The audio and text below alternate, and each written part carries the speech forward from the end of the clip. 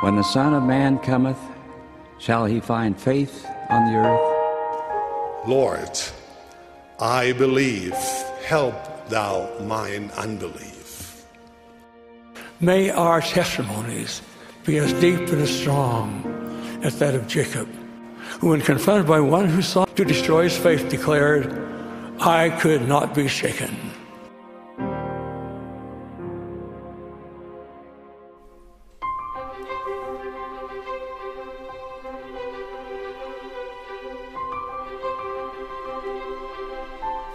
Hello, my friends. Jared Halverson here, ready for another week of Scripture study here on Unshaken. We passed another milestone this past week, and I have you to thank for it. Most of you watch these videos on YouTube. Some of you watch it on Facebook as you're missionaries out serving around the world and don't have access to YouTube. But fairly late in the game, I kept getting requests from people that didn't want to use up all of their data streaming YouTube on a commute that they couldn't watch anyway. And just wanted, is there any way you could make an audio-only podcast version of this? And so I did, and have done really nothing to make it really a polished podcast. It's just separate the video from the audio from these YouTube videos and post the audio. And sorry if there's a diagram or some visual aid that makes no sense when you're listening to it, but I've been amazed by the interest in just that. And so we hit our 500,000th download on the podcast Unshaken Saints version.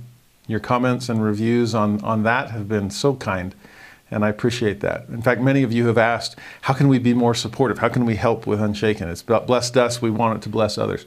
And honestly, that can be as simple as clicking the like button, or the thumbs up, or the share, or leaving a comment or a review. It's interesting because from what I understand, I'm no expert in any of this, but from what I understand from YouTube and podcast platforms and so on, that the more traffic there is on it, then the more traffic they'll end up being on it. Now, those companies are just trying to generate traffic on their websites, which I don't care so much about. I'm trying to generate faith and testimony and hope in people. But if those companies see that there's traffic on that site, if they see that a particular video or podcast episode is appealing to people to the point that they're interacting with it by leaving a like or a comment or a review, then they think, oh, well, if it appeals to this segment of the population, maybe it'll appeal to more. And so we'll push it out a little bit more proactively. So if these lessons are a blessing to you and you think they might be a blessing to others, please feel free to click and like and subscribe or whatever it might be. Again, the more that you interact with things, the more visible it would become to others who might benefit from it as well. Now, for this week, we'll be studying section 49 and 50. Two fascinating revelations in the Doctrine and Covenants. Section 49 often feels, to many, less applicable, kind of almost irrelevant, because it deals with the Shaker religion, which has almost become extinct. And yet I'm hoping today we'll see some powerful relevance in a revelation intended for them. And then section 50 definitely applies to each of us, as it speaks of a lot of Latter-day Saints that are struggling to understand truth versus error, especially as new members to the church, trying to wrap their brains around all this new doctrine that they believe in, even though they don't fully understand yet. And that idea of discerning light and darkness, truth and error, is an important one for each of us. Now, I've learned over the years that sometimes it's really helpful if you're studying a revelation in the Doctrine and Covenants or a chapter in the Book of Mormon or the Bible, if you can find, well, I call it a mental hook, that you can start hanging all kinds of verses or principles or ideas upon. As hopefully you've come to understand through these lessons, there is so much packed into every single revelation. Too much to ever remember. But if you can find a mental hook, one or two or maybe three, that a lot of different ideas and principles and verses can hang upon, then you've kind of systematized. Instead of having a closet full of coats that you just stuff on the floor, which we have one of, sadly, you have a couple of hooks and you can start to hang things upon it. It's much more organized closet space, or in this case, mental space, as we're trying to wrap our heads around these revelations. I've found that the ideal mental hook is an actual verse from the text that you're studying. In other words, if you can study a chapter and then see, is there a single verse that seems to convey the idea of almost the whole thing? You might need more than one. But I found that really helpful for my students, because then they have a mental hook to hang things on. And for myself, as I try to remember what is in these revelations or in these chapters of Scripture. Now, if I had to pick a single verse to act as our mental hook for section 49 and 50, it would come in the middle of section 50 when you get to verse 24. It's a powerful verse. We'll see it in context when we get there, okay, later on in today's lesson. But jump ahead and see this as what kind of the focal point of all that we'll be talking about for this week's material. Here the Lord says, "That which is of God is light, and he that receiveth light and continueth in God receiveth more light, and that light groweth brighter and brighter until the perfect day." Now it seems that light must be one of the Lord's favorite metaphors. He is the light of the world. He gives sight to the blind, which allows them to recognize the light that is all around them. His birth was marked with light in a time of darkness, right? Among the Nephites, day, night, and day, with no darkness at all. The time of his death was marked by an absence of light, since the light of the world was gone. So the metaphor itself is a powerful one. But in this verse, the focus seems to be upon the potential for that light to grow. If we will receive whatever portion he offers us and then continue in it, then we receive more and more light. It grows brighter and brighter until the perfect day, not a shadow of darkness to be found.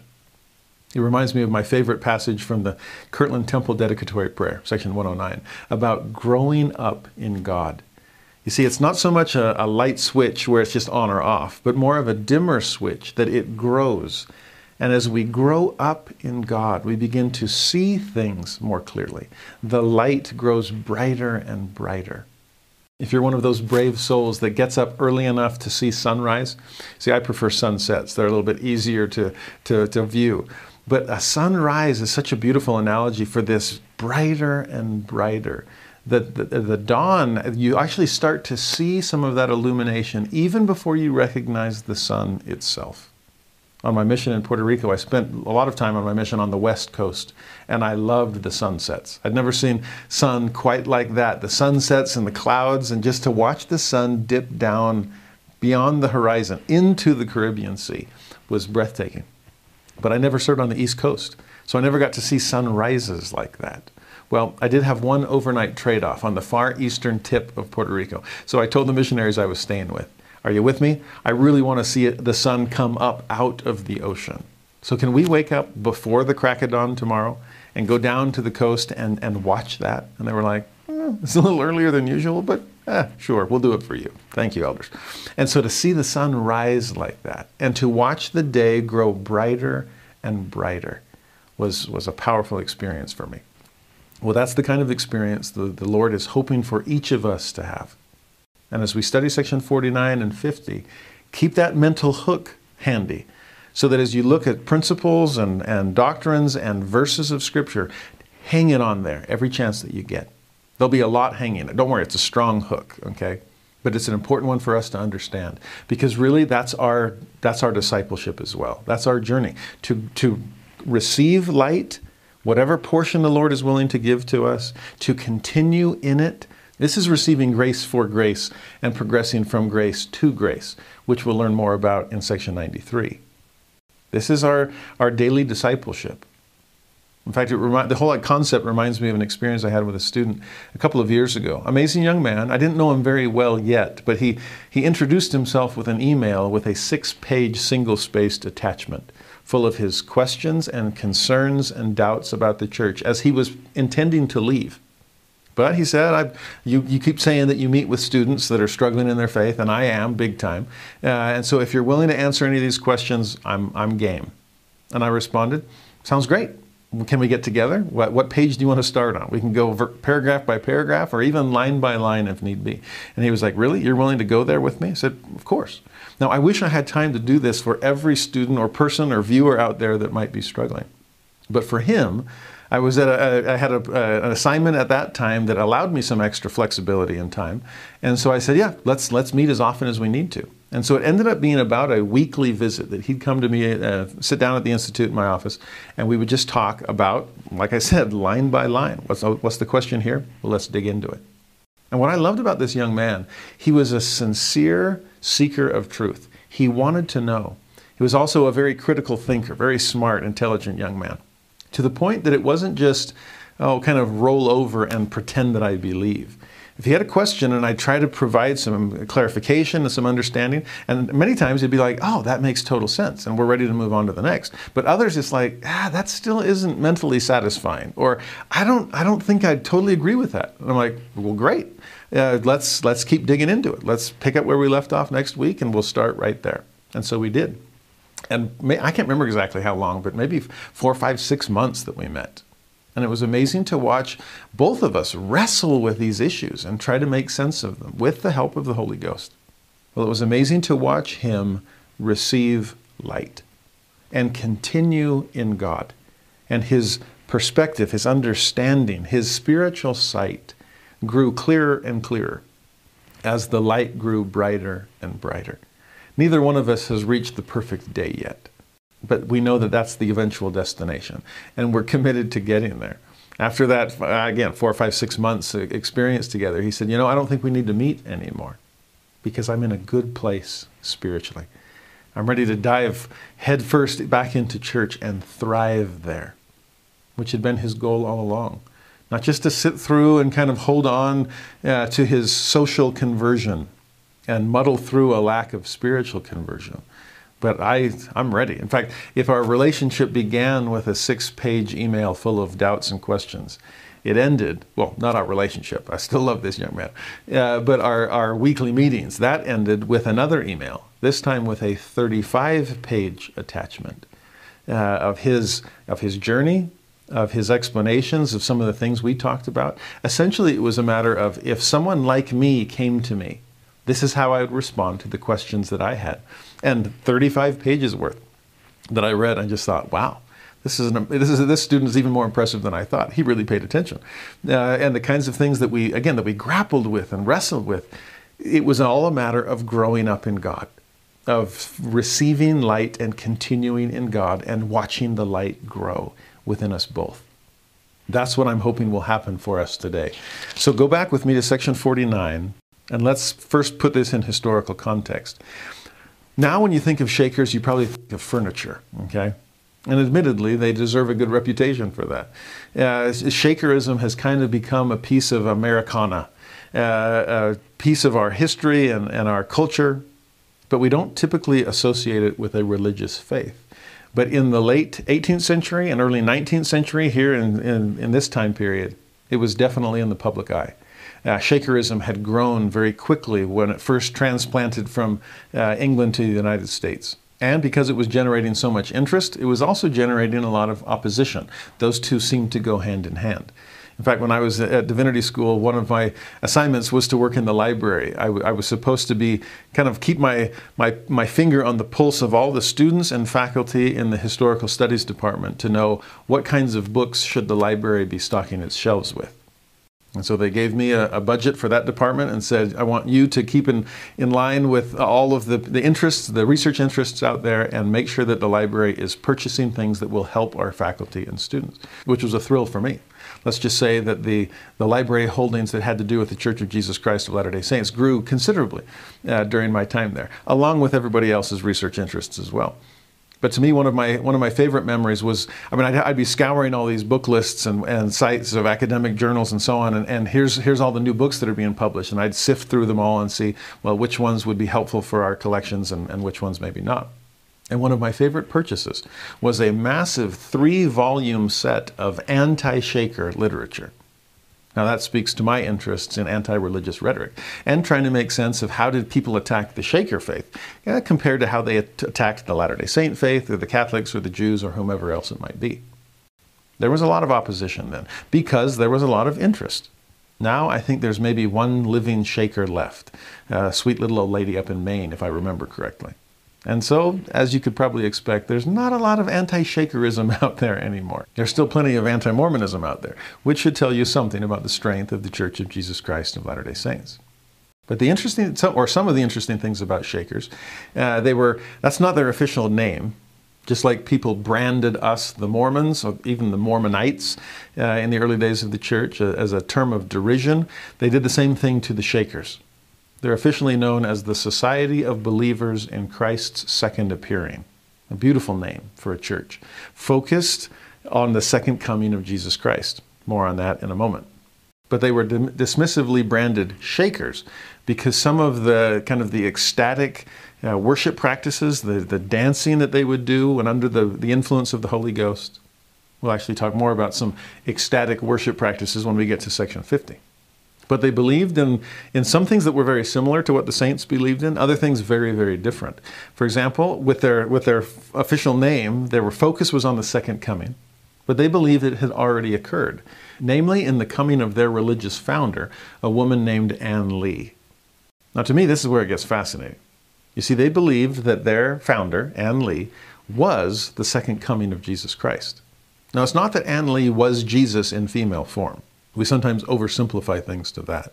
More accurately, it was, if you picture, again, if you're Trinitarian particularly, and you believe in a God without body parts and passions, there is this spirit, this essence of deity that exists, that inhabited the body of the mortal Jesus of Nazareth. And that was the first coming of that Spirit of God to the earth in male form. I mean, we believe in body and spirit coming together, right? Well, they believe the Spirit of God into the mortal body of Jesus of Nazareth, and so there's the first coming. Well, to kind of even things out, if that spirit, that ungendered spirit of divinity, inhabited a male tabernacle the first time, well, balance things out and inhabit a female tabernacle the second time. And so that divine spirit inhabited Ann Lee, and that is what they refer to as the second coming, the second appearing. So don't just dismiss this out of hand. They're onto something in terms of recognizing the importance of both the male and the female in the things of God. Right? Genesis chapter 1, the creation, male and female created he them after God's own image. There are hints and traces of what is called the feminine divine in the Old Testament. You see, it's amazing to me. And so when we, as Latter-day Saints, sing with Eliza R. Snow, "O my Father," and we know that truth is reason and truth eternal tells me I've a mother there, we have such a beautiful understanding of the feminine divine. I wish we knew more. Believe me, that's one of my favorite things to hold out for with that third part of the 9th article of faith. Many great and important things yet to be revealed. Well, a greater understanding of our mother in heaven, I'm first in line. I want to understand that. So again, rather than just dismiss this doctrine of the Shakers out of hand, recognize that they're trying to understand this, they're proving the contraries between male and female, if you want to put it that way. Trying to understand both the masculine and feminine divine. They're onto something, okay? Now, there's a few other things that they believed in that had elements of truth as well as mingled with some error. For example, they believed in communitarianism. I remember speaking at an academic conference where I was, during grad school, where I was trying to compare the canonization of the Doctrine and Covenants with what seemed to be a canonization of a certain Shaker scripture, whose coming forth paralleled a lot of the coming forth of the Book of Mormon. Really interesting that these two books seem to be on the same trajectory. And then LDS scripture still resonates with LDS communities around the world to this day. And that Shaker scripture that seemed destined for the same kind of canonization just kind of fell short of it. And so there was this conference, and I was able to present this research there. And it was at a Shaker community in rural Kentucky. It was a meeting of the Communal Studies Association. And Shakerism is a perfect embodiment of communal living. Often it would be under one big roof. And one of the other things we'll learn about Shakerism is there was a strong belief in celibacy.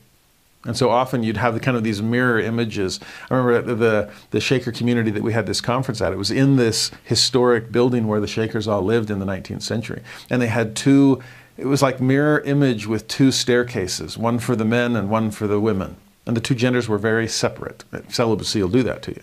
Although both genders came together in amazing ways, both in their ecstatic worship practices, as well as in their communitarian living. So when you get a sense of the law of consecration and the saints moving into Kirtland to try to live this way, the Shakers, in many ways, were already a couple of steps ahead as far as that communitarian living was concerned. Now, in section 49, when we meet Lehman Copley, who's one of our main characters today, he lives just outside Kirtland. And in fact, a little further outside Kirtland is a little community called North Union. And Union, giving that sense of unity, it's a Shaker village where all of these Shakers have come together to live a communitarian lifestyle. And Copley was, interesting. He's kind of a part, but not totally into it. He loves a lot of Shaker doctrines, associates himself with this group, but still lives, 35 miles away from them. So not ready to fully commit. He's a family man, and so he's not totally sure about living a celibate lifestyle. But even when the saints are moving in, it's Copley's Shaker past that has prepared him for a consecration present. And he's the one that says, hey, if the Colesville saints are moving in from New York, let them live on my farm. I'm willing to consecrate my property so that these incoming saints have a place to live. And I have to think that he was prepared to live that higher law because of what he'd learned through his association with the Shakers. Now, there's a few more details that this revelation will bring out. The Shakers, for the most part, were not meat eaters, for example. They forbade pork specifically, but many of them didn't eat meat at all. Like I said, celibacy was a huge part of it. They didn't believe in the need for baptism or other kinds of works. There were a lot of kind of perfectionist communities going on. The Oneida community was one. Shakerism leaned in that direction. And since Mother Ann had already come, the second appearing had taken place. We're kind of living in this millennial realm. At least we are. I don't know about you outsiders outside of our communitarian villages. So the need for things like ordinances and covenants is kind of beside the point. Those works are no longer necessary. Well, section 49 of the Doctrine and Covenants is going to address all of those things, because Lehman Copley, now as a member of the Church of Jesus Christ, well, a member of the Church of Christ, the name hasn't changed yet, is loving what he's learning in the restored gospel and thinks, man, my old Shaker friends would love this as well. We should teach the gospel with that to them. It reminds me of the woman at the well, the Samaritan, that is so convinced of Jesus' divinity that she comes running back into town and spreads the news to everybody. Well, that's exactly what Lehman Copley wants to do. Actually, it's what all of us should want to do as well. Once we've found the truth, once the light has grown brighter and brighter in our eyes, isn't it natural to want everyone else that used to see as we did to now see as we now do? Well, that's the case for Lehman Copley. Now, the irony here is that Lehman still was holding on to some of those Shaker beliefs, right? There's so much truth in them, and he's still holding on to them, as we often do. Whether we're converts to the church and we're holding on to some of our old religious beliefs, or whether it's some ideological trappings that we're still holding on to, the philosophies of men, worldly isms, whatever they might be. Well, Joseph recognizes in Lehman an honest heart, a sincere desire, but also he hasn't fully weaned himself off of darkness as this light is growing brighter and brighter. And in many ways, we don't even have to brand it darkness. It can just be dimness compared to this flood of light that the restoration is trying to bring to the world. So Joseph turns to the Lord, asks for direction, and receives this revelation, now known as section 49. Now, we're going to see this in a moment. The missionaries here, it's Sidney Rigdon, Parley P. Pratt, and Lehman Copley, are called to go and share the gospel with this group at North Union, just outside of Kirtland. Now, there had already been some association between the two, some trade going back and forth. Like I said, Shaker furniture is good stuff. And so there'd already been some relationships developed, but they were more social and economic than they were religious. And so this is really the first chance to, well, we're going to share the gospel with them. And even before we read the revelation, I'll give you the end from the beginning. These three missionaries go. Interesting to see the trio here. You have Sidney Rigdon, who had been a minister for all these years and well seasoned in preaching the gospel and so on. You get a Parley P. Pratt, another recent convert who is all zeal, much younger than Sidney Rigdon, and just raring to go. Parley had an amazing personality. And then you get Lehman Copley, that is kind of this bridge figure between past and present, between Shakerism and the Restoration, to the point that he even needs to cross his own bridge a little bit more, because he's still, am I a man serving two masters, right? Or caught between these two worlds of thought. And what's interesting is as they go, and the leader of the Shaker community was very open, was willing to let them come and even preach to his congregation. Oh, you say you have a message from Jesus Christ? We're open to that. If God could speak through Mother Ann, and if he could speak through us, why can't he speak through you as well? Very open, which I respect immensely. Well, Sidney Rigdon read the whole revelation. I'm not sure if it was wise for him to start in verse 1, which seems to be more directed to the missionaries themselves. It's like, do we read all the instruction, the introductory material, or do we read the revelation itself? We'll get to this, but it seems that the message meant for them was supposed to start in verse 12. And that might have been a better place for Sidney to start, because it didn't go over very well. We'll see in a moment some of the things that were the instructions to the missionaries that may not have been intended for the Shakers' ears. But however it went down, the Shakers were not willing to accept the message that the missionaries had given them. And Sidney was okay with that. The Shaker leader had been kind enough to let us preach. We tried. We shared the revelation that God had given us for them, and they didn't accept it. So let's remain friends. Let's agree to disagree without becoming disagreeable, and we'll go back to Kirtland and maintain the friendship and relationships that we had before. And I'm sure that was still a possibility. So often as we share the gospel with friends, even if they don't accept it, we can maintain friendships. But that wasn't enough for fiery Parley P. Pratt. After Sidney read the revelation and the minister said, "I don't believe in that," and the missionaries were like, "Well, what about your congregation?" And the congregation said, "Yeah, sorry, we don't believe in it either." So again, Sidney was willing to accept that and stay for dinner and then go back home to Kirtland. But Parley P. Pratt stood up and basically shook his coattails before them and said, "I am free from the..." It's like shaking the dust off your feet, as is described in the New Testament, which the Shakers knew about too. And they were so offended by this. This easygoing, pretty even keel Shaker leader was so disgusted by this that he had some strong language for Parley P. Pratt and basically cast him out of the community. Parley ran back to Kirtland kind of with tail between his legs. Well, Sidney decided, well, if it's okay if I stay for dinner, I'd love to eat before my journey. And he did. He was fine. And then kind of Lehman's in between the two, like, this did not go the way I thought. Almost an Abish kind of a moment where it's so excited. This is my chance to share the gospel with my former friends. And it did not go according to plan. In fact, Lehman was so troubled by the whole experience. Remember, he's kind of caught in between the two congregations anyway, not believing some of this, but still believing some of the old and needing to understand which is full doctrine and true. And he's so kind of, traumatized by the experience that he ultimately decides, forget the Latter-day Saints, I actually want to lean back towards my old Shaker community. And when he comes back to Kirtland, eventually he tells the Colesville Saints that were settling upon his land, forget law of consecration. You're not welcome here anymore. I'm not going to consecrate my farm to a church that I'm not really a member of anymore. And so a sad aftermath for Brother Copley, who, again, as we see, wasn't willing to fully commit to the restored Church of Jesus Christ, but also wasn't fully willing to commit to the Shakers either. Even after his so-called reconversion, it still wasn't, I'm going to move in with the rest of the community in North Union. I'm still not going to abandon my family and go live a celibate lifestyle. I don't know if Lehman Copley had a little bit of James Covell in him or not, but there he was, kind of caught in between the two. Now, with all that background, as we now dive into section 49, I do think it's worth pondering in our own situation, how do I share the gospel with others? And in fact, how do I view other churches? I hope our discussion back in section 10 softened our views of the apostasy. That it's not so much a bright light and pitch black darkness out there, but rather degrees of glory, if we want to call it that. Or degrees of understanding, degrees of light, as the Lord is trying to turn up the dimmer switch, to go brighter and brighter unto the perfect day.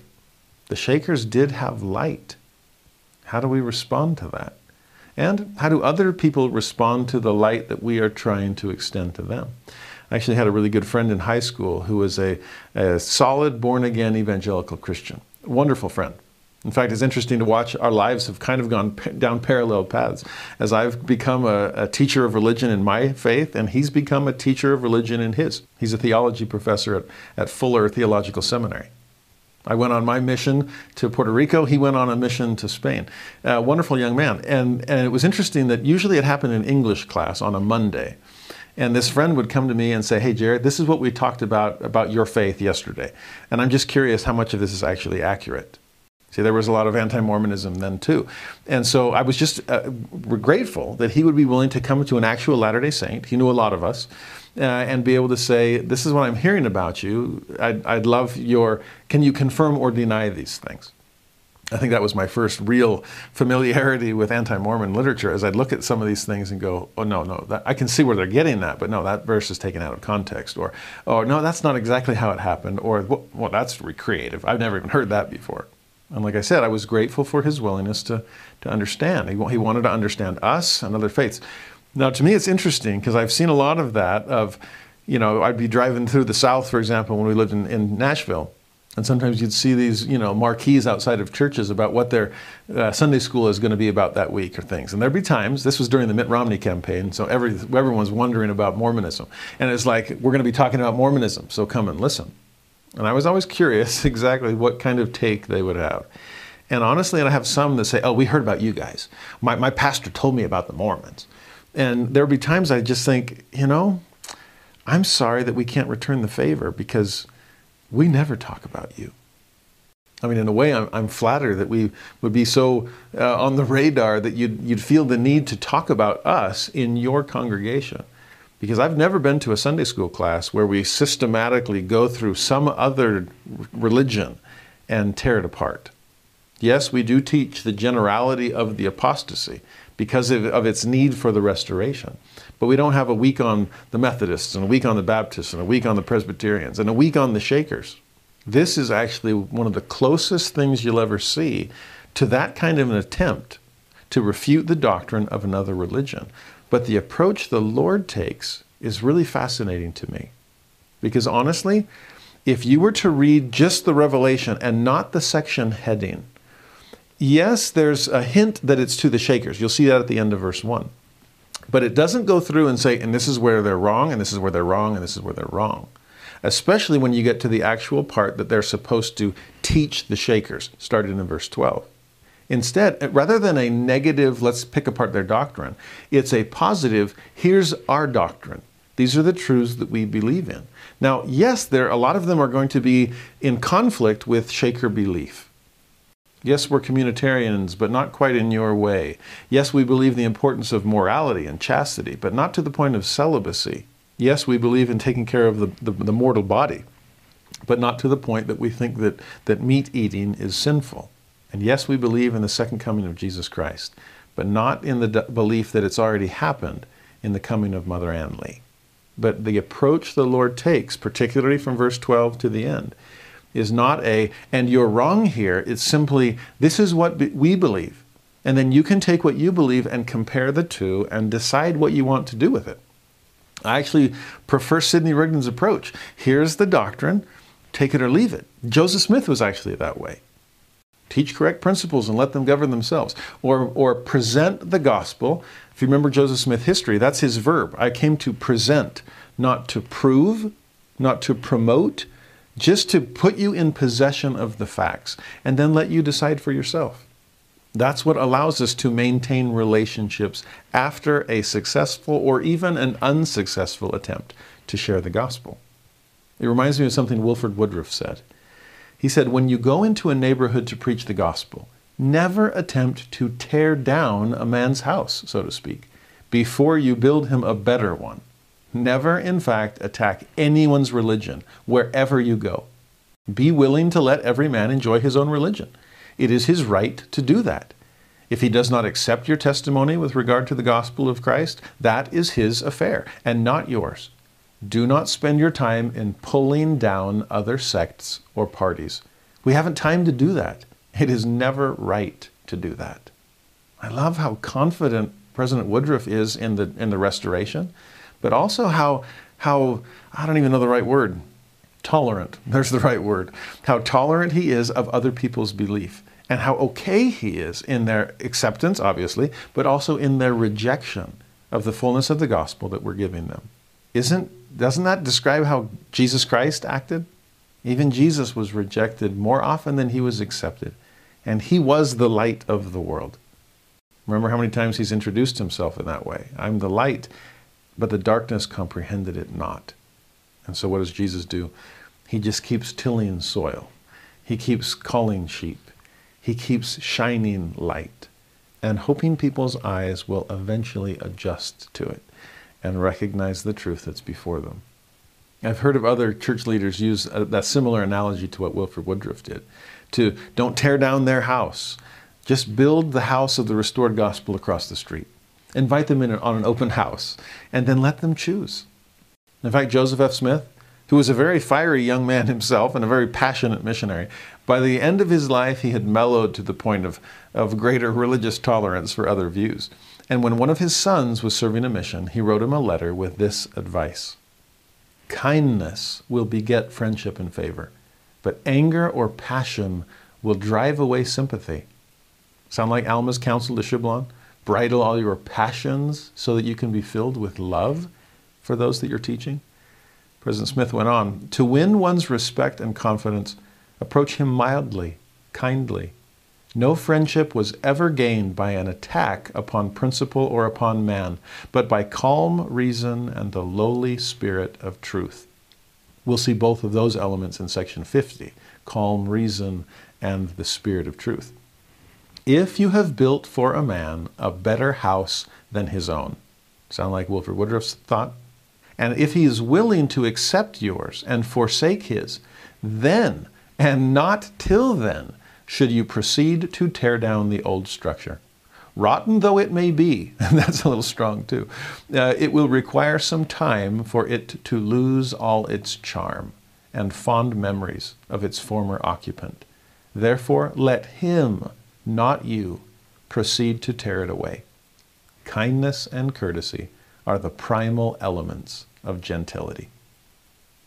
I love that. I hope you don't think that I'm trying to reduce the zeal of any missionary efforts on our part, but I am trying to increase the love and understanding, the patience and tolerance. Be bold, but not overbearing. Be diligent and temperate in all things. Bridle your passion so you can be filled with love. Teach truth. You don't have to tear down error. People will see the difference, and they'll be left to decide. Sidney seemed to understand that a little bit better than Parley P. Pratt did in this moment. Even though, again, in my opinion, I do think Sidney started to read the Revelation a little earlier than the Lord intended. I think he should have started in verse 12. Well, if he started in verse 1, let's see what he started with and see how the Shakers might have felt as he's reading this to them. Hearken unto my word, my servants Sidney and Parley and Lehman. For behold, verily I say unto you, that I give unto you a commandment, that you shall go and preach my gospel, which ye have received, even as ye have received it, unto the Shakers. There we see that word hearken, that so many revelations begin with. We see Sidney and Parley and Lehman referred to as my servants. The Lord is willing to own them, to claim them, because to this point, all three are claiming him. Lehman is the one that eventually will choose not to. It's my gospel that the Lord is asking them to preach. These beautiful possessive pronouns here. But I also love that at the end, I need you to preach it even as ye have received it. Now remember back in section 5, when Martin Harris is struggling with his own testimony. I want to know for sure, and he was all head and not enough heart. Remember this? And so he's doing all these tests and trying to prove to himself so that he can then prove to others that Joseph really has the gold plates and the Book of Mormon really is God's word. And the Lord cautions him repeatedly in that revelation. That's not how you're supposed to gain a revelation, Martin. And then he explains how he is to receive a revelation. But then by the end of section 5, he's so crystal clear. Now, when you go out to bear testimony of these things, do not be the kind of missionary to others that you wanted for yourself. I need you to teach them in the way that I'm teaching you, pure testimony. Allow the Spirit to work on them. Don't aim solely for their head. Yes, include the head, but include the heart by all means. The Spirit of God is what will change them. We'll see that more in section 50. But again, here to the Shakers, you need to give them a chance to receive the gospel in the same way that you did, which was a spiritual experience. So don't try to beat or bludgeon them into submission and accepting your testimony. Don't try to prove them wrong or Bible bash them into belief. Think about it, Lehman. How did you gain a testimony? Parley, you were there. Sidney, you were there too. Because as Parley and the others are going through the Kirtland area on their Lamanite mission to Missouri, they leave copies of the Book of Mormon. They bear their testimony and then essentially let people decide for themselves. I mean, so much of their real conversion is taking place in the absence of the missionaries. I mean, yes, some are baptized before they leave, but even Sidney and Edward Partridge, for example, are going up to meet Joseph Smith in New York. There's a lot of still investigation going on, even in the absence of the missionaries that first presented the gospel to them. And that's a good thing to have happen. Let people wrestle with these things. Let them pray and study and come to an understanding of truth from the Spirit of God. Lehman, that's what's happening. That's what happened to you. Sidney, Parley, all of you. Let the Spirit work upon the Shakers as well. Teach them truth and then honor their agency and let them decide for themselves. It's conversion, not compulsion, that I'm after. Now in verse 2, those Shakers are described a little bit more. And this is the part that perhaps wasn't so wise to read out loud to them. But they're told, "Behold, I say unto you that they," the Shakers, "desire to know the truth." So far, so good. But then this phrase, "in part." They desire to know the truth in part, but not all, for they are not right before me, and must needs repent. Now that's strong language. Now, no stronger than what the Lord is saying to the saints. The saints themselves have need to repent as well. We'll see that in plenty of revelations coming up. That is essentially the message of missionaries, after all. Cry nothing but repentance unto this people. So I don't think the Lord's being harsh here.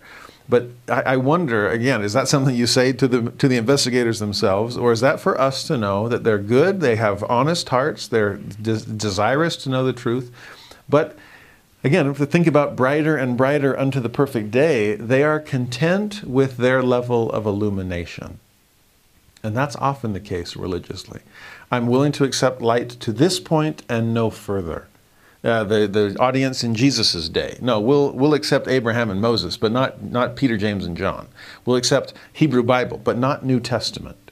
You'll see that in so many of the people in Joseph Smith's day. No, we're good with Protestantism. We're good with the religion that we have, and I don't need any more. And sadly, we see that among Latter-day Saints to this day. I do desire to know the truth, but only that part that I'm already comfortable with. Are we open to change? Are we ready for ongoing revelation? Do we welcome prophetic guidance until we receive it in full? Or do we want to know it in part, but not all? There's a certain sense here of what we might call plausible deniability. I only want to have this much light so that I am justified for stumbling around in certain areas of darkness that I prefer to hold on to. I'm okay with my lower levels of light because I prefer my lower levels of accountability. This is like Amulek. I knew, but I would not know. Or my wife, when I asked her to start praying about our relationship, and she said, "I don't want to pray." And I'm like, "Well, why wouldn't you want to pray about this?" She said, "Because I have a feeling God's going to say no. And I kind of like you. But as soon as I know that the answer is no, then we have to break up and we need to move on." I'm like, okay. I wasn't sure how to take that. It was like, she wants to keep dating. That's good. She doesn't think it's going to result in marriage. That's not good. But there is this sense she desired to know in part, but not all. I liked my chances, and so I wanted her to know all. I wanted to know all myself. Well, it worked out great. But this idea of only wanting to know in part, again, keep that on the same hook that we're trying to place so much of today's material, that brighter and brighter unto the perfect day. It reminds me of a dad trying to save money on utilities during the winter. And they put a sign at the thermostat, "Only to this point. Do not turn the heat up past this temperature." Well, we seem to do that sometimes with the Lord as far as how much light is the light of the world willing to shed on things. Well, verse 3, he continues, "Wherefore, because of this, because they're holding on to a certain degree of light, but not anymore, wherefore I send you, my servants Sidney and Parley," and Lehman is included here too, we'll see him in verse 4, "to preach the gospel unto them." Now, Lehman is separated out in verse 4 from Sidney and Parley in 3 because he's got some more stuff to work on. Verse 4, "My servant Lehman shall be ordained unto this work, that he may reason with them, Now that's an interesting insight. He's got some Shaker background, some connections there, so perhaps he can reason with them in ways that Sidney and Parley simply can't. I loved having companions or going on trade-offs with missionaries or members that were converts to the church, because I was born in the covenant. And so talking with an investigator, I couldn't fully empathize with just this change from one religion to another. And when they said, no, I would, nací católico, moriré católico, I was born Catholic, I'll die Catholic. And to have a former Catholic as a companion or a member, they're like, oh, I was Catholic too. And I learned this and I learned that, and I was so grateful for my upbringing and the understanding that Catholicism brought to me. And then I learned these other things that just filled in blanks and helped me understand things that I was always confused about. I just thought, man, your testimony, you can reason with them in ways that I just can't. So Leeman, no wonder you need to be ordained to this, called on this mission. You'll be great. But also this caution that you may reason with them, but notice this, not according to that which he has received of them, but according to that which shall be taught him by you, my servants. And by so doing, I will bless him. Otherwise, he shall not prosper. Now, this is really sage advice for Leeman specifically, because he is kind of caught betwixt and between. He's not fully committed to either congregation. Perhaps he's a little like Martin Harris and wants a little bit more proof. Or perhaps he's just struggling to make the full conversion and transition from one faith to the other, which I get. That's understandable. So there's this fine line that Leeman's being asked to walk in verse 4. On the one hand, reason with them. Use your understanding, your experience, and your reason. But don't do it just in the way that you have received of them. Do it in the way that you receive from God. We'll see that also in section 50. I love that these two revelations are side by side and in the same lesson for this week. How are we preaching the gospel? How are they meant to receive the gospel? Is it going to be in their way or God's way? So as missionaries today, we're not going to bash with the Bible bashers. We're not going to proof text with the proof texters. We're not going to solely rationalize with the rationalists. There has to be space carved out, the lion's share, in fact, for the power of God and the Spirit of the Lord. That is Paul in 1 Corinthians chapter 2. That whole chapter is a masterpiece for someone who's just as intelligent as his Corinthian audience. And Corinth is a stone's throw away from Athens if you zoom out far enough on the map. But under Athenian influence, under philosophy, Greeks, I mean, this is the home of Socrates and Plato and Aristotle. And what's Paul saying? That I determined to know nothing save Jesus Christ and Him crucified.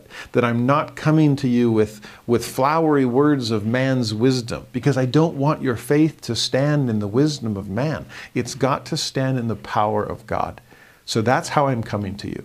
I'm coming to you with faith and with testimony. I'm coming to you with the Spirit of God in hopes that you will receive through that same Spirit. Leeman, yes, reason with them. Draw upon your experience and your empathy and your understanding, but do it in God's way and not just in their way. Remember those possessive pronouns back in verse 1. It's my gospel after all. And if you are my servants, you'll share it in my way. And that is always through my Spirit. Now keep going in verse 5.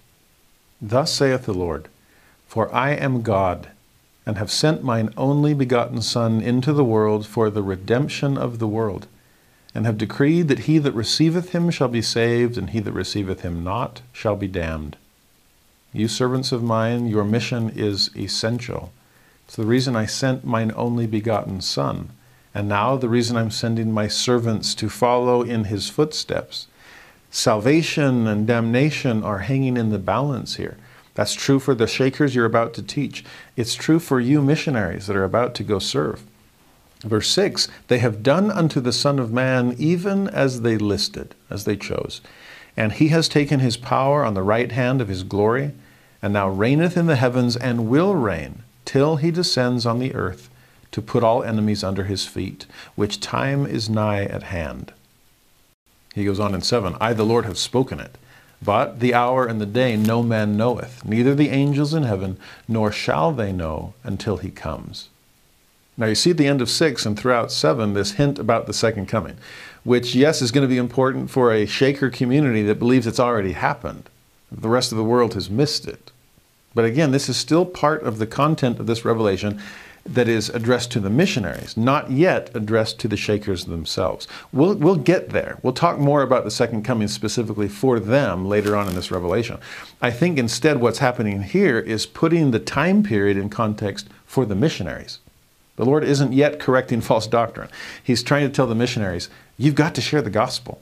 I think too often we think, well, now's just not the right time. And while that sometimes might be true, and we don't want to jump the gun or become overbearing or too passionate to the point of zeal overcoming kindness, right? We need to have that gentility that Joseph F. Smith talked about. Don't tear down their house so fast, okay? Build the one across the street, for crying out loud. But don't take forever, because the coming of the Son of Man is nigh. No one knows the day nor the hour. So take advantage of the time that you have.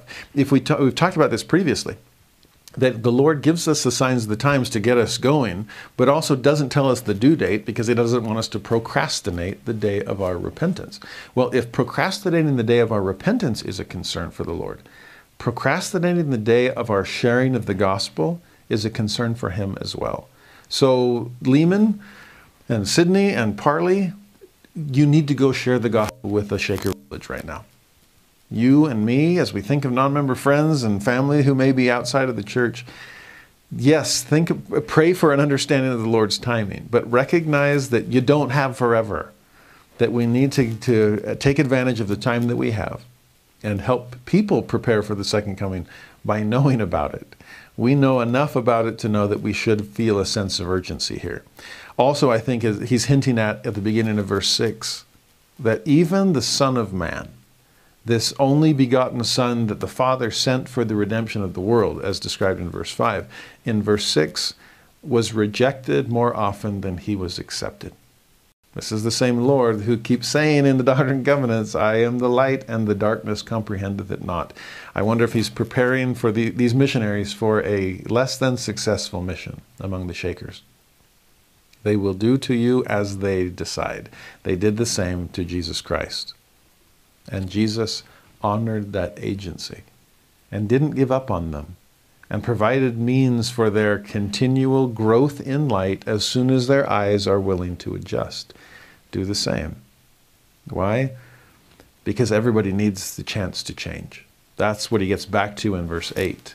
Wherefore, I will that all men shall repent, for all are under sin, except those which I have reserved unto myself, holy men that ye know not of.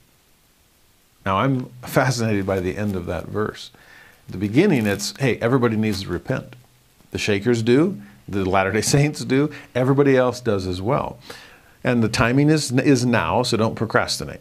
But what's interesting is in that the thought of all of us being under sin, well, there are a few that aren't. Holy men that ye know not of. Now, if this were part of the text that was meant for the Shakers, it might be telling the Shakers, hey, we got some holy men over here that you're not aware of. And yeah, that might be true. Maybe he's referring to the three Nephites and to John the Beloved and so on. Those are truly holy men that are reserved unto God. And the Shakers don't know anything about that. But since this seems to be part of the text meant for the missionaries, I wonder who else the Lord might be referring to. Now, again, could it include those translated beings, holy men reserved unto God? Yes. Could that be other Latter-day Saints that are doing better than those three recognize? Sure. But could it also include those outside the church who are living according to the light that they've been given and are eagerly awaiting an increase of that light as it grows brighter and brighter unto the perfect day? Are there holy men and women outside of our ecclesiastical embrace? Remember back to section 46, visitors welcome. Why? Because they have spiritual gifts that we don't. Are there holy people living according to the light that they have, better than we, who may have greater light, but are falling short of living into it? Oh, please leave plenty of room for holy envy. as you see the holiness in people that you know not of as far as LDS church membership is concerned. Don't worry, God has a plan for everybody as they grow brighter and brighter too. If they have received God, if they will continue in God, that light will increase for them, just like it increases for us. Now going on, verse 9, wherefore I say unto you, that I have sent unto you mine everlasting covenant, even that which was from the beginning. So you do have something to share. That's why I'm sending you out to share it. Verse 10, that which I have promised I have so fulfilled, and the nations of the earth shall bow to it. And if not of themselves, they shall come down, for that which is now exalted of itself shall be laid low of power. There is evidence that God plays the long game, that he's okay with people accepting or rejecting. Christ himself was used to that from his mortal ministry. So thank heaven that his covenant is everlasting, both premortally and mortally and postmortally, as they get chances in the spirit world to continue to understand the things of truth. Ultimately, every knee shall bow and every tongue confess that Jesus is the Christ. 10 hints at that. The nations of the earth will eventually bow to the truth. And if not of themselves, they'll be brought down. Remember President Benson's words. God will have a humble people. We can either choose to be humble or we will be compelled to be humble. It's like that great passage in Alma chapter 5. Have you been stripped of pride? And to me, it's always like, no, don't strip me of it. I'm trying to take it off. Just be patient, okay? I'm trying to remove my pride. If I don't do it quickly enough, if I procrastinate the day of my repentance, then yes, eventually I'll be pantsed of my pride. It will be stripped of me. I will be brought low by circumstance rather than choosing to come down out of choice. It's back to that idea of the rotten structure that Joseph F. Smith told his son about. Don't tear it down. Let someone else do that when they recognize that there is a better building across the street. That's what we're trying to accomplish here. Build the better building. Make sure that the visitor's welcome sign is obviously attached, and let people decide for themselves. Ultimately, the shaking of the earth, and this is something that the book of Hebrews teaches, ultimately the shaking will reduce anything not God-built to rubble. You don't have to go and push over their structure, but help them decide to come over by helping them see the power and good construction of the house of God across the street. Now, verse 11, we get closer to shifting the audience here. Wherefore, so again, great conjunction. Wherefore, because of everything I've said up to this point, I give unto you a commandment that ye go among this people, and say unto them, like unto mine apostle of old, whose name was Peter, and now here's your message. So this is why I think that Sidney really was meant to start with verse 12. This is the message I want you to share with them. It's just like the message Peter gave at the day of Pentecost, where there in Acts chapter 2, all these assembled Jews together. Again, they've lived according to light. Peter needs to teach them additional light, and we'll see if they accept it. You don't have to tear apart Judaism, just present Christianity and let them choose. And when it got to the point where the Jews themselves were the ones asking Peter, men and brethren, what shall we do? Our hearts have been pricked. We know that what you've just taught us about Jesus is true. We recognize our part in rejecting him. So is it too late for us? What can we do? And what does Peter say to them? Repent and be baptized, and your sins will be forgiven you.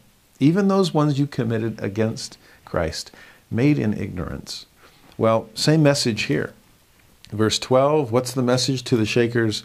Believe on the name of the Lord Jesus, who was on the earth and is to come, the beginning and the end. There is faith, the first principle of the gospel, followed by verse 13, the second and third. Repent and be baptized in the name of Jesus Christ, according to the holy commandment, for the remission of sins. And then verse 14, the fourth and final step in the fourth article of faith. And whoso doeth this shall receive the gift of the Holy Ghost by the laying on of the hands of the elders of the church. Now, this is a positive approach. He's taught the fourth article of faith. Have faith in Christ, repent of your sins, be baptized for the remission of sins, and receive the gift of the Holy Ghost by the laying on of hands. Now, if we didn't know that he was teaching Shakers, we'd just think, well, of course, that's the positive approach to the gospel we're always supposed to teach. That's what it all boils down to. Now, to a Shaker audience, they're going to think, wait a minute, we don't believe in the need for baptism. And we all have access to divine light. We don't need the laying on of hands for the gift of the Holy Ghost. They're going to recognize that, wait a minute, what you're teaching doesn't completely fit with my beliefs. And of course, those differences are going to become obvious as we share the gospel with other people. But do you see the approach is more positive than the negative, and this is where you're wrong, and let me explain that to you. It's simply, here is what we believe. And the person is left to consider, that's not exactly what I believe. What do I do with these differences? Do I hold on to my beliefs and reject theirs, or do I carve out space? They seem to be allowing for that, space for my beliefs, but here's their beliefs, and I'm left to choose.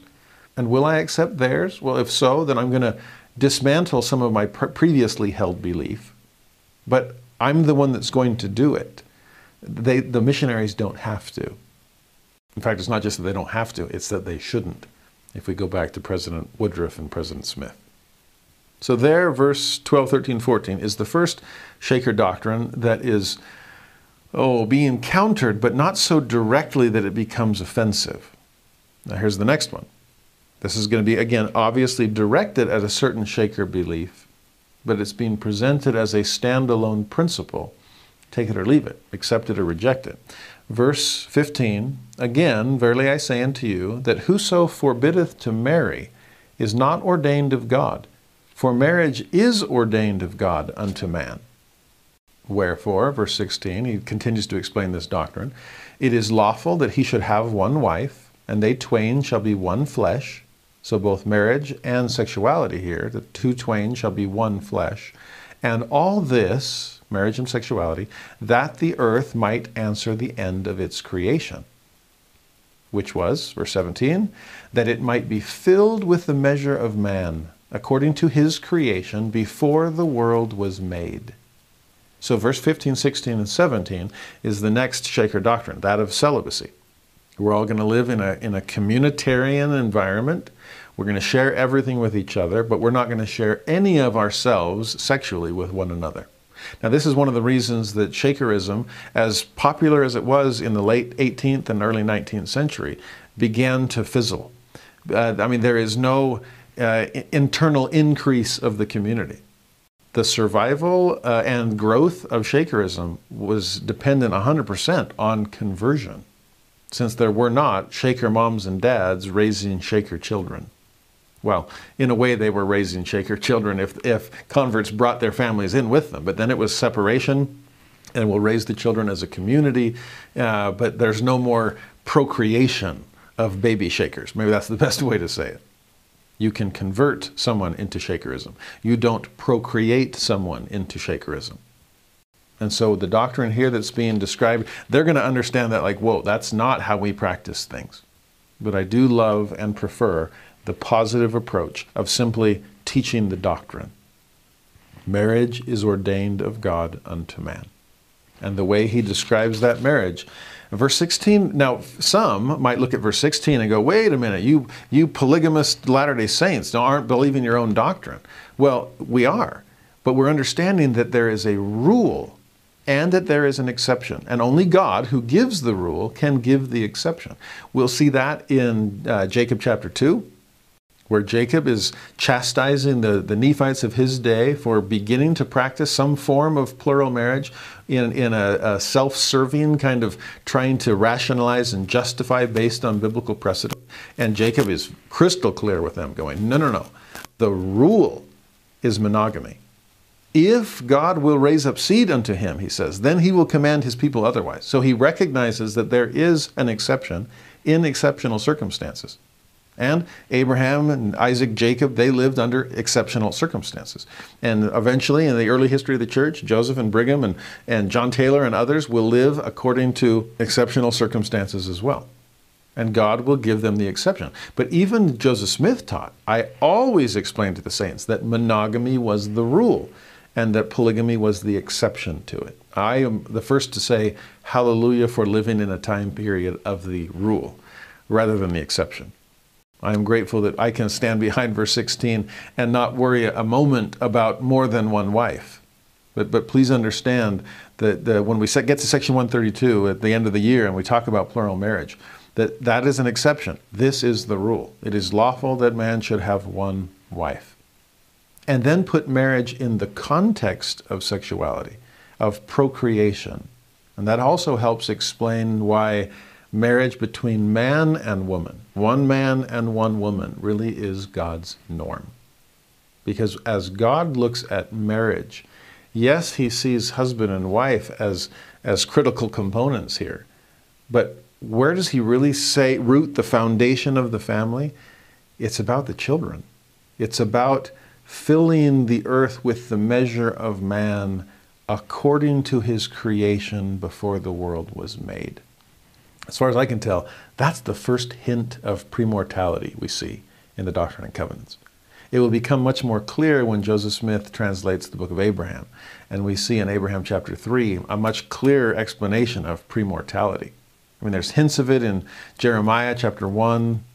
There's even a fascinating hint of it when the apostles ask about the man born blind and ask Jesus, whose fault is this? I mean, somebody must have done something really wrong since bad things only happen to bad people. That's false doctrine, by the way. But they ask, who made the mistake for him to be born blind? Was it his sin or was it his parents? Well, wait a minute. How could it have been his sin if he was born blind? Wait, like premortal sin? I mean, to me, there's a hint of premortality, at least understanding among the apostles. And so here, similarly, it's according to God's creation before the world was made. Well, wait, what kind of creation are you talking about if it precedes the creation of the world? Oh, you mean the creation of these spirit children? Filled with the measure of man according to the spiritual creation of those children of men before the world itself was made. Why is marriage ordained of God? Because of the environment that it provides for a rising generation that will need parents that are proving contraries between male and female, together becoming of one flesh to bring those children into the world that ideally then raises those children within the family with both male and female influences. That is the ideal situation that the Lord is ordaining so that the earth can fill the measure of its creation, so that each of us can fill the measure of ours. Now, are there exceptional circumstances where a husband and wife are not able to have children of their own? Or an older couple of widow and widower, for example, or just divorced couples that eventually remarry beyond the age of child rearing. Is there room for a childless marriage? Of course there is. But we're not going to change the rule by making the exception into a new rule. Rather, the rule itself, it is lawful that one man shall have one wife, and they twain shall be one flesh. Now again, that's going to be a tough one for the Shakers to swallow. And this group decided not to swallow it at all. Sidney was okay with that. Parley was not. Lehman was caught in between. But again, from the Lord's approach, just teach correct principles. And then let people govern themselves. I honor their agency. Let them live according to the light they have. If they'll receive it and continue in God, I will turn up the intensity. There will be greater illumination yet to come. Verse 18 through 21 is then the next Shaker doctrine that is being positively countered rather than negatively dismantled. Verse 18, whoso forbiddeth to abstain from meats, that man should not eat the same, is not ordained of God.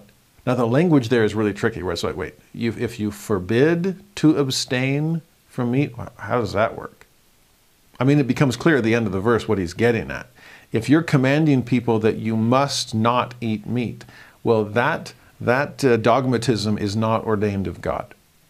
So perhaps a better way of making sense of the first phrase is not forbiddeth to abstain, but rather biddeth.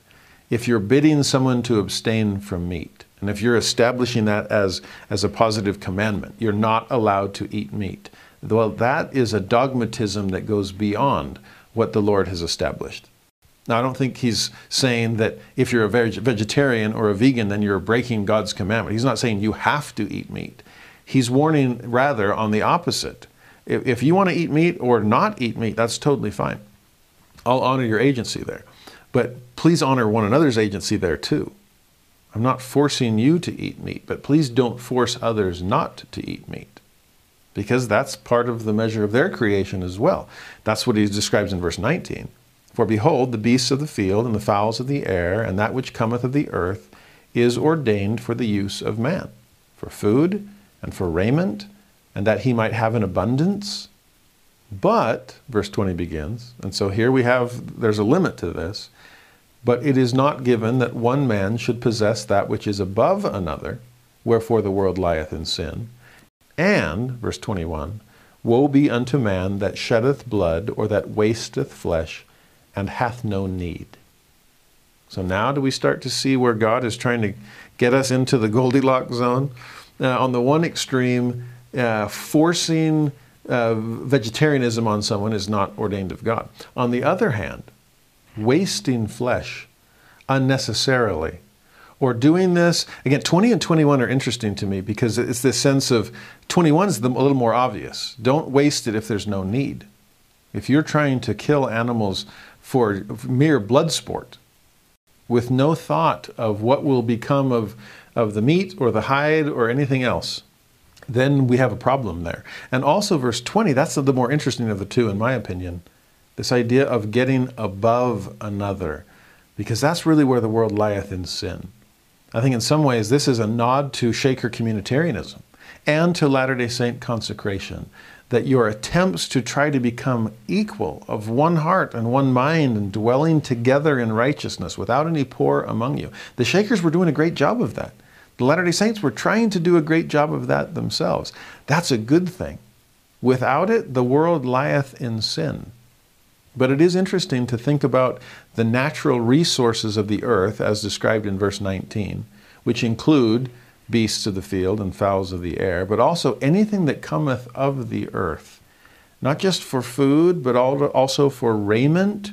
And I think we could expand that. There's a lot of other uses of natural resources beyond food and raiment. And yes, abundance is okay, verse 19. The Lord made the earth and made it rich, we saw in section 38, and we'll see later in economic sections and revelations that will come later. But, verse 20, but not for inequality's sake.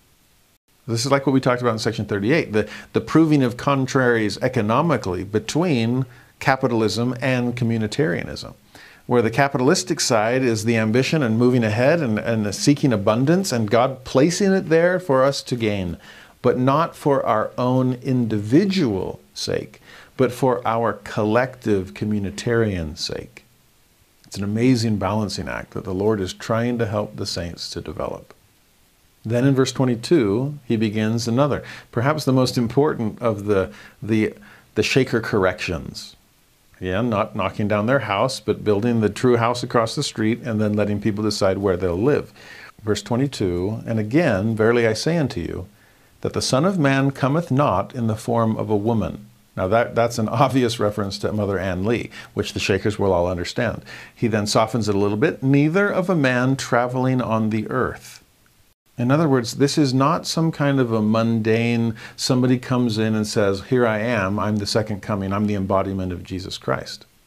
Whether it's Ann Lee or anybody else, because there's other, remember one of the signs of the times, there will be false Christs and false messiahs.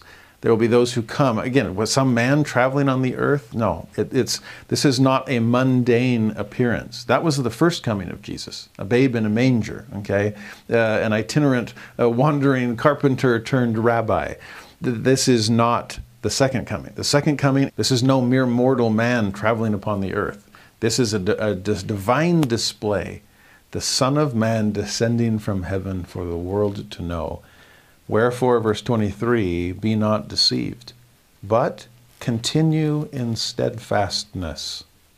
looking forth for the heavens to be shaken, and the earth to tremble and to reel to and fro as a drunken man, and for the valleys to be exalted, and for the mountains to be made low, and for the rough places to become smooth. And all this when the angel shall sound his trumpet. That's a powerful description of the signs of the times, focusing on the shaking of things. How well built is the house? Well, you're welcome to come into ours that is built on a foundation of prophets and apostles, Jesus himself being the chief cornerstone. We're not here to tear down your building. We're inviting you to come across the street. In the meantime, don't be deceived. Continue in steadfastness.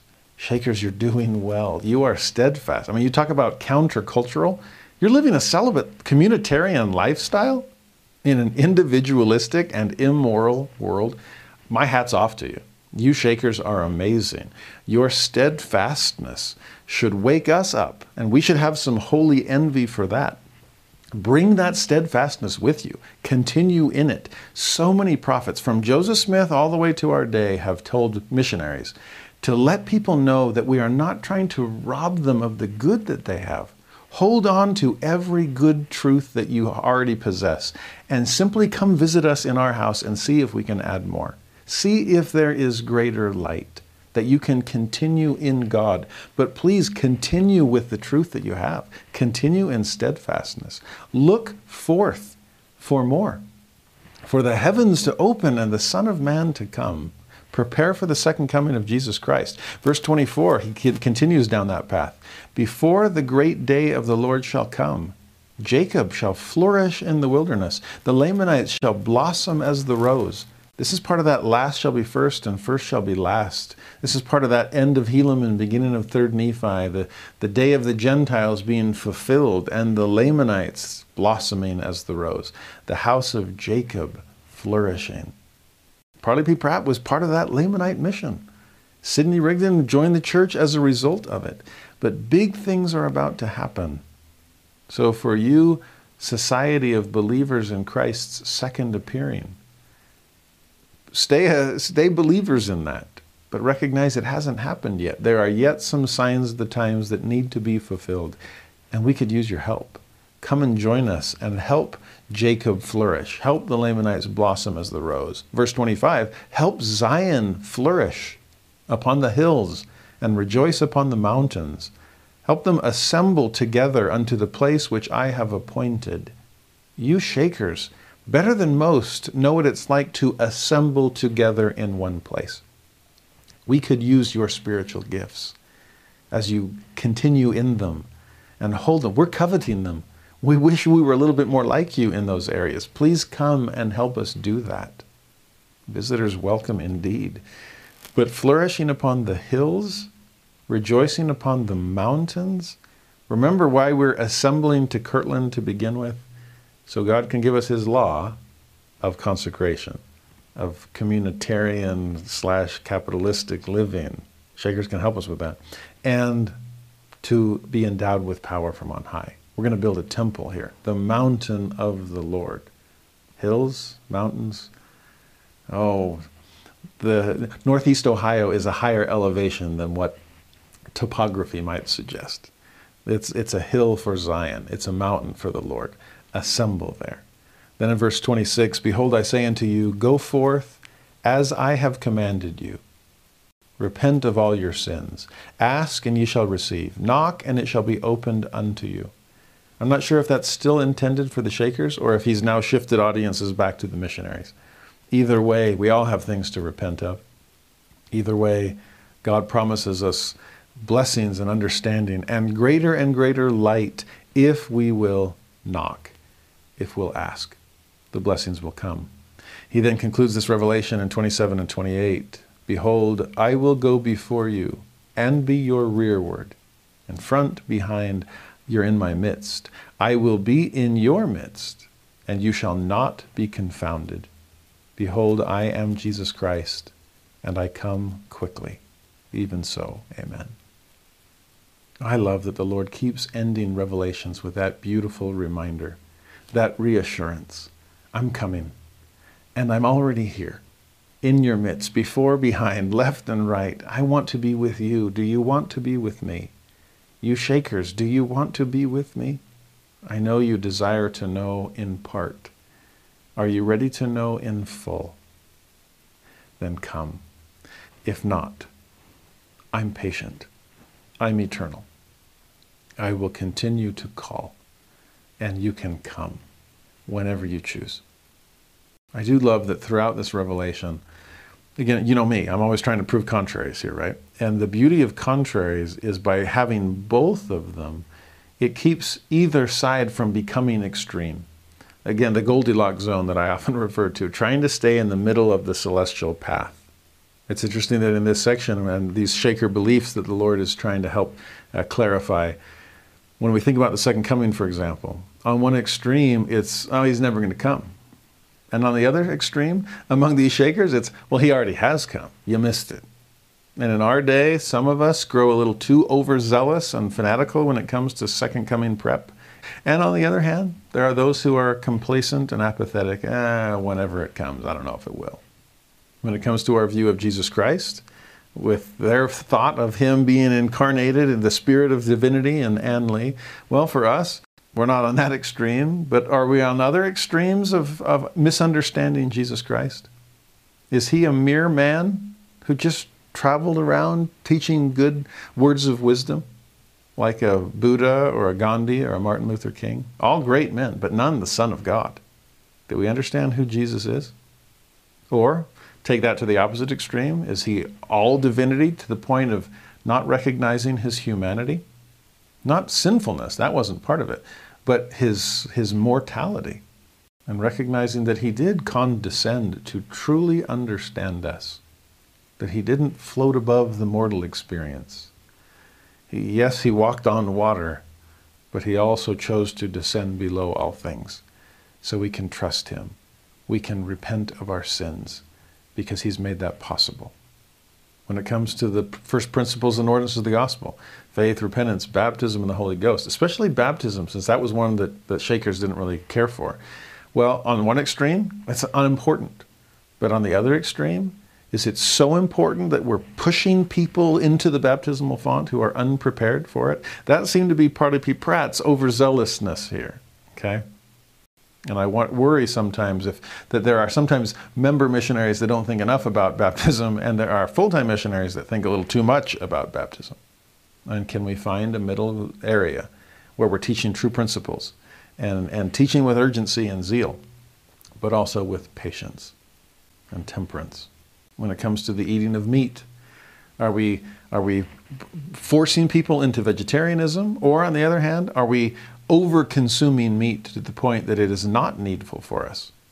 There's a balance that we need to strike somewhere in the middle too. And when it comes to marriage, immorality is the common extreme, but to see celibacy in what was meant to be a procreative relationship, that's an extreme that's problematic for the plan of salvation as well. I mean, think about that with so many areas of your own daily life and discipleship. Am I trying to strike the proper balance by proving these contraries and avoiding the negative extremes that are on each end?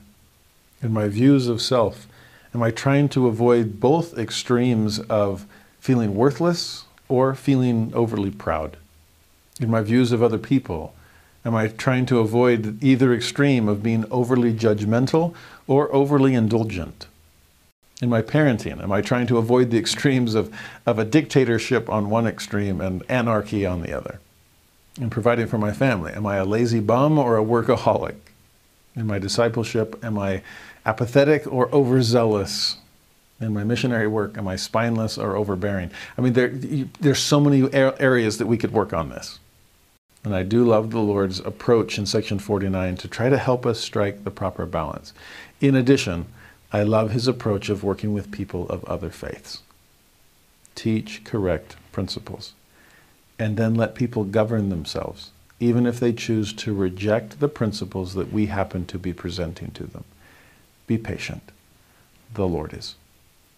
Now, shifting from section 49 to section 50, again, here we see even more clearly this desire on the Lord's part to turn up the dimmer switch, to help us grow in understanding and see clearly the light that he is trying to increase in the world. The context here is interesting too. We talked about this, or we started to at least, in section 46 of the Doctrine and Covenants. If you remember back then, the Lord was warning the saints about being seduced by evil spirits or doctrines of devils. And part of the challenge here is the fact that the church is so young and new in Kirtland. As I said before, the Lamanite missionaries have gone through. We have these converts that have joined. Then the missionaries leave to go on to Missouri. And their normal leaders, the ones they're used to, namely Sidney Rigdon and Edward Partridge, have gone north to go meet Joseph Smith and want to find out more for themselves. And so who's left? Roughly 100 converts who barely know what they just converted to.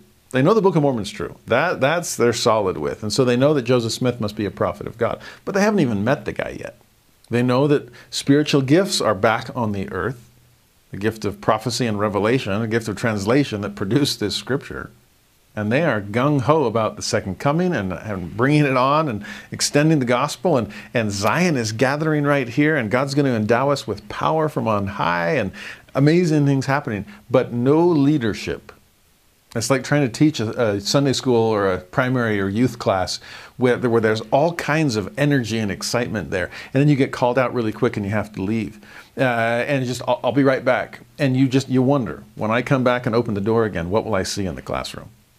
Or like a birthday party with your children and a bunch of little kids, their friends, and it's like, I got to step out for a second. And is the house still going to be standing when I come back?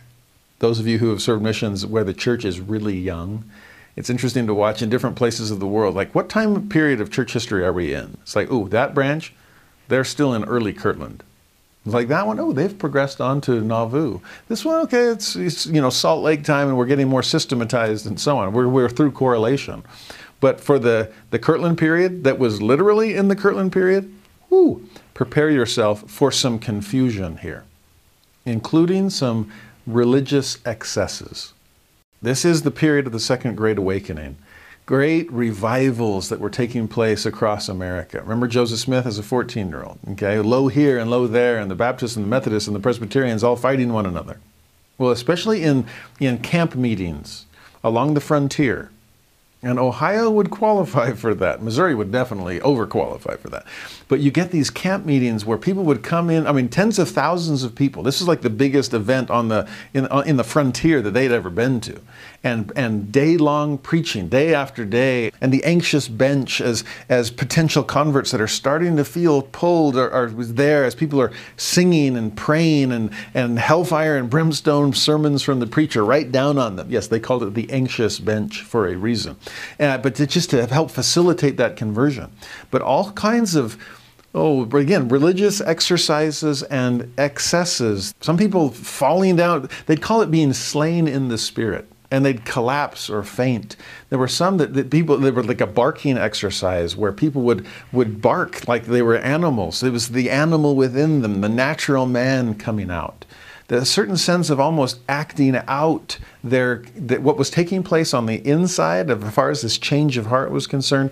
It's almost turn the person inside out and let that be expressed on the outside.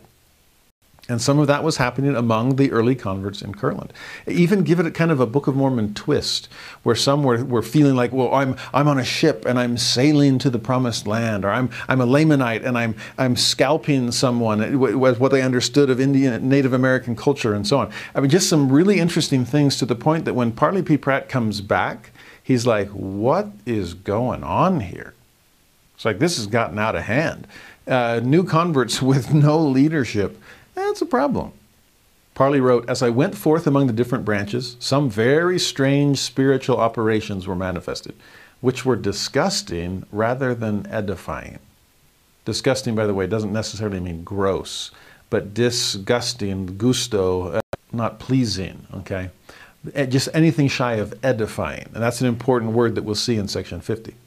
Some persons would seem to swoon away and make unseemly gestures, and be drawn or disfigured in their countenances. Others would fall into ecstasies and be drawn into contortions, cramps, fits, etc. Others would seem to have visions and revelations which were not edifying, there's that word again, and which were not congenial to the doctrine and spirit of the gospel. In short, he said, a false and lying spirit seemed to be creeping into the church. Remember, the saints from New York and Pennsylvania are moving in. Kirtland is headquarters. So it feels like the church itself is losing its way. And partly it's like, what are we going to do about this? John Whitmer, in his role as church historian, adds his perspective. He says, some had visions and could not tell what they saw. Some would fancy to themselves that they had the sword of Laban and would wield it as expert as a light dragoon. Some would act like an Indian in the act of scalping. Some would slide or scoot on the floor with the rapidity of a serpent, which they termed sailing in the boat to the Lamanites. You get a sense of this Book of Mormon flavor being added to these revivalistic excesses? John Whitmer mentions many other vain and foolish maneuvers that are unseeming and unprofitable to mention. Thus the devil blinded the eyes of some good and honest disciples. I love that John puts it that way. These are good people. They're honest disciples. They're trying their best. But the devil blinds our eyes. No wonder we need greater light to grow brighter and brighter into the perfect day. Whitmer said, these things grieved the servants of the Lord. And some conversed together on this subject. And others came in, and we were at Joseph Smith, Jr., the seers, and made it a matter of consultation. For many would not turn from their folly unless God would give a revelation. Therefore the Lord spake to Joseph. And that's where we get section 50.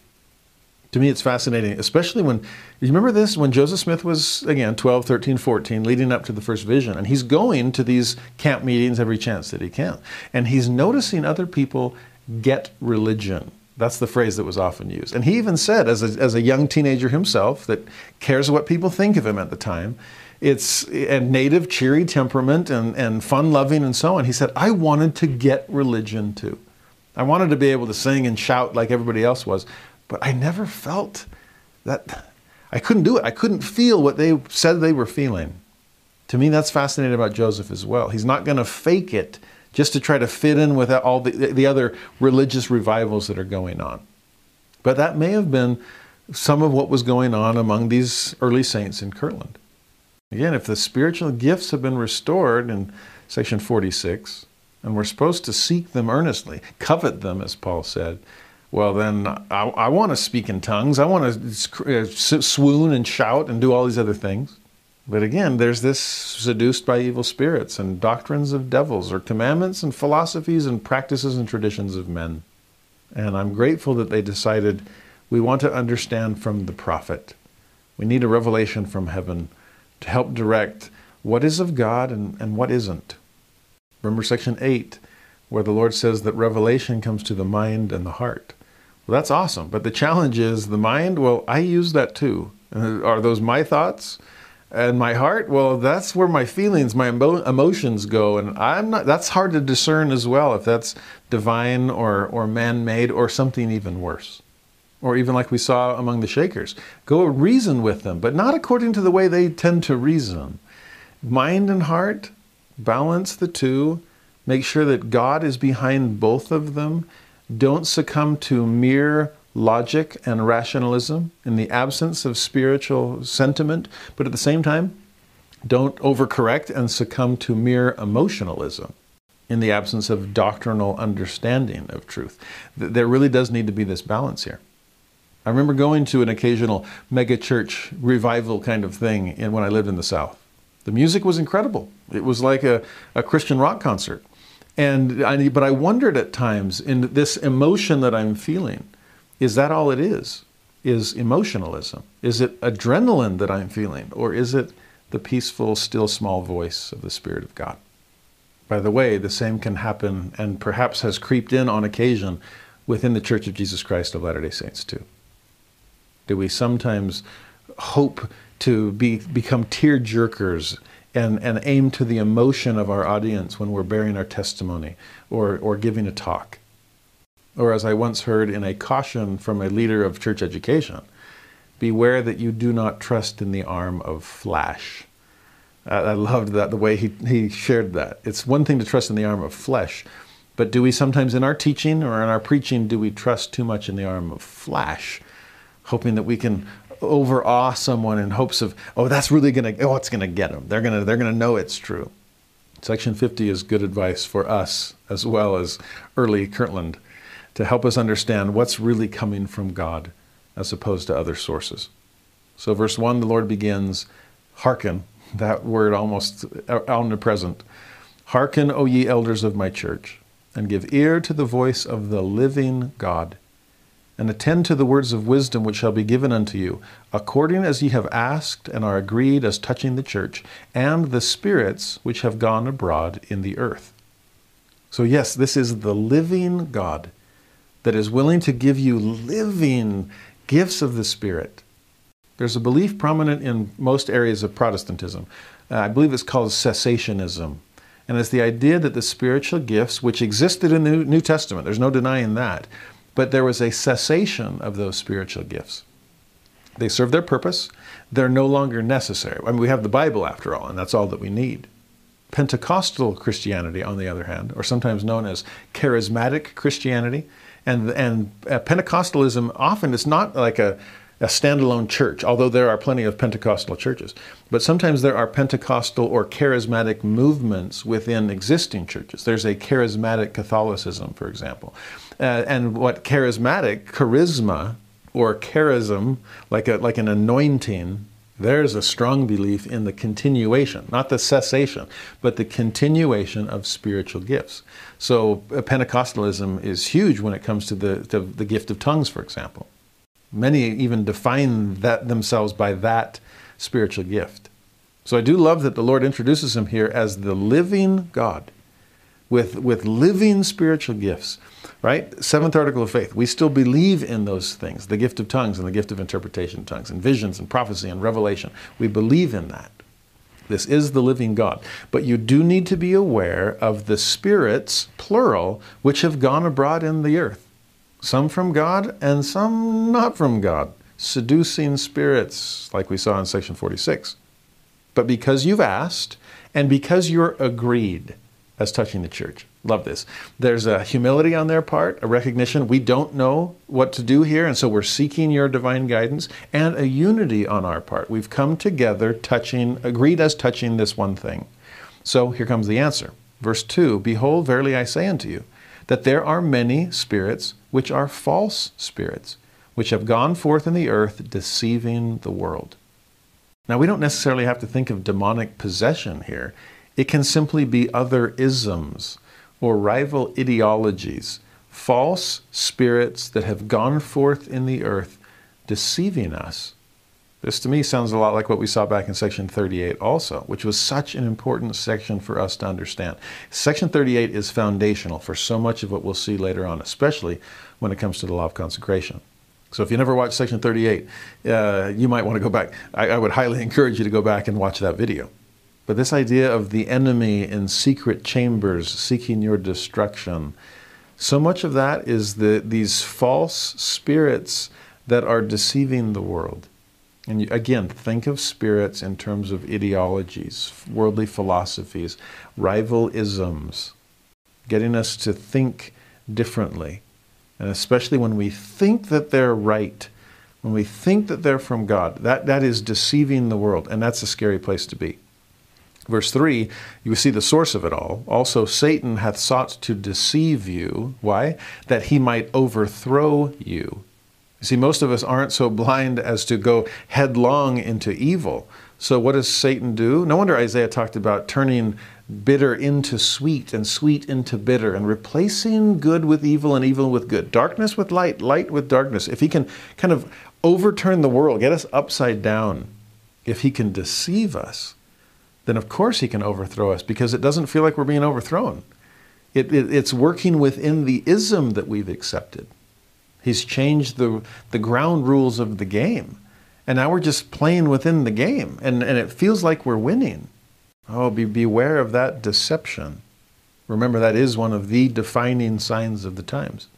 False Christs, false prophets, false teachers, false isms, false spirits.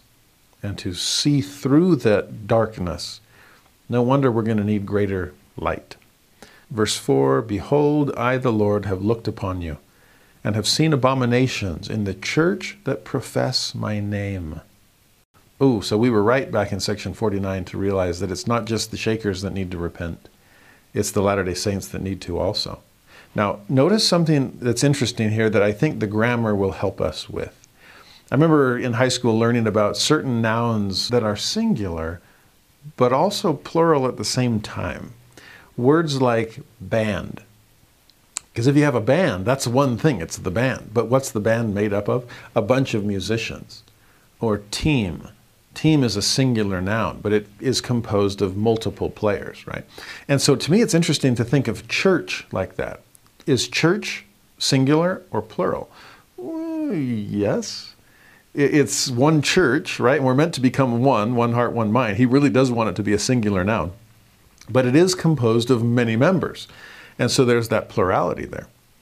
And often you can tell if we're thinking individually or if we're thinking collectively, in other words, if we're thinking singularly or plurally based on the verb that is used. Now this can get a little tricky because we normally don't say the band play well. That just sounds weird. We say the band plays well because plays is a singular verb, like he plays or she plays or it plays. We don't say they plays. And so when the band plays, oh, it's just one band. Or the team plays well. It's actually fascinating in U.S. history because we always talk about the United States is the country of my birth, so to speak. But in the early days, it was the United States are. Is the singular verb for the singular nation, the United States. But are is the plural verb. And it was often used, honestly, through the Civil War. Are was used more often than is. And so it's the United States are, recognizing these are individual states, right? States' rights was huge in the 19th century. So the United States are going to war versus the United States is going to war. Well, sorry for the long grammar lesson, but look at verse 4.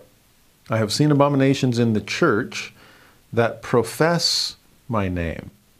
Now, is profess a singular or a plural verb? We say he, she, or it professes, but we say they profess. So profess is the plural form of the verb. So what does that say about the church? You would think that it would say, I've looked upon you, I've seen abominations in the church that professes my name. You collective Latter-day Saints, you, this one singular body of saints. The church that professes my name has some things to repent of. Well, what's interesting is he says, no, it's the church that profess my name. I'm talking about the band members, the team players, the church members that profess my name. I see abominations there. Remember when he said that? You are clean, but not all. Or back in section 1 when he says, the only true and living church upon the face of the earth with which I, the Lord, am well pleased. Speaking collectively and not individually. Individually, you've still got some things to repent of. There are still members of the church that profess my name, but need to repent of their sins.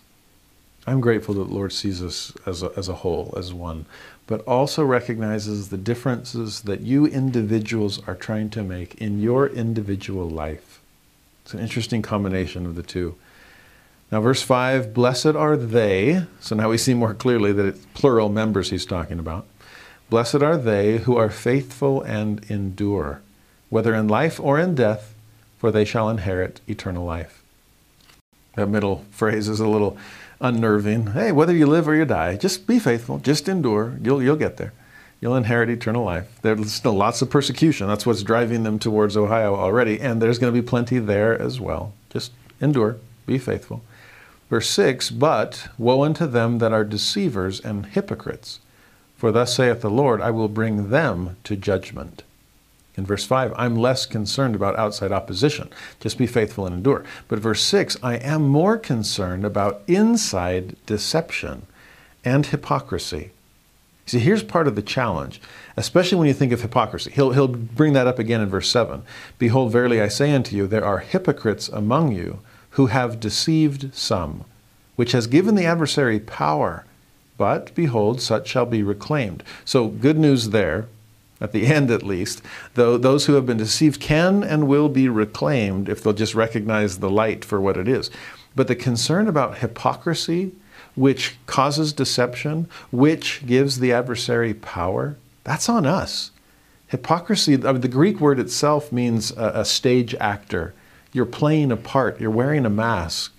You're not who you say you are. This is just a role you're playing.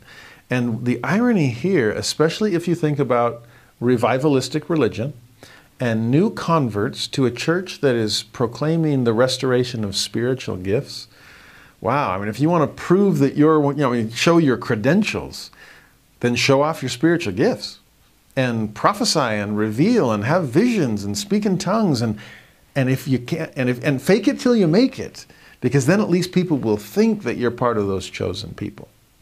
Remember we saw that back in section 46 about this closed community of visible saints? You got to prove that you're among the elect.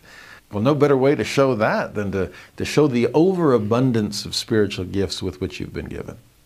In early American Christian history, when the Puritans came over, there was a challenge of deception and hypocrisy among them, because they just left all the worldlings back in England, and now here we are, the righteous.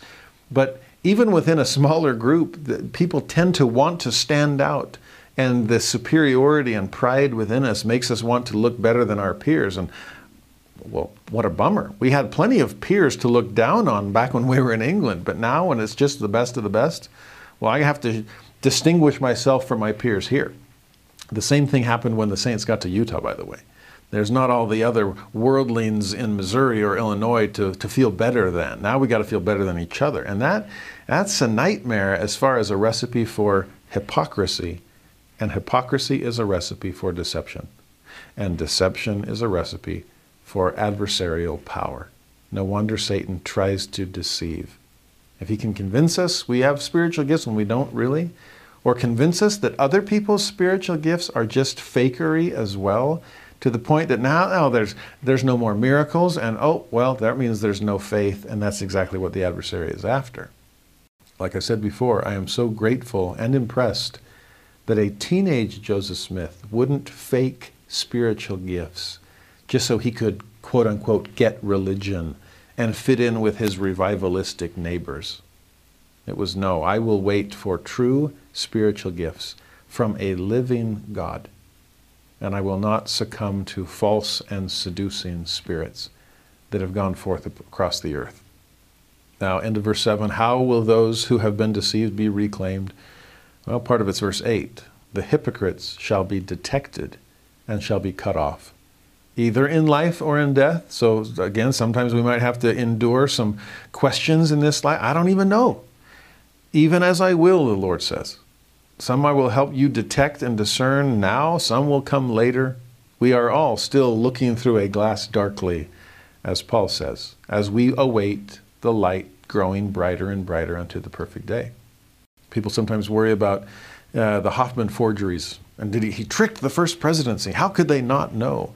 Well, was that hypocrisy and deception eventually detected? Was it eventually cut off? Yes. Did it happen as early as we or the prophets of the church would have liked? No. That's part of our collective coming to understanding as well. It will happen even as the Lord will, he says in verse 8, and then says, woe unto them who are cut off from my church, for the same are overcome of the world. That's always the tug of war that's going on. That's the custody battle that's taking place. Remember, who's your daddy and who's your mom? If it's the choice between Christ and Satan, that's an easy one to make.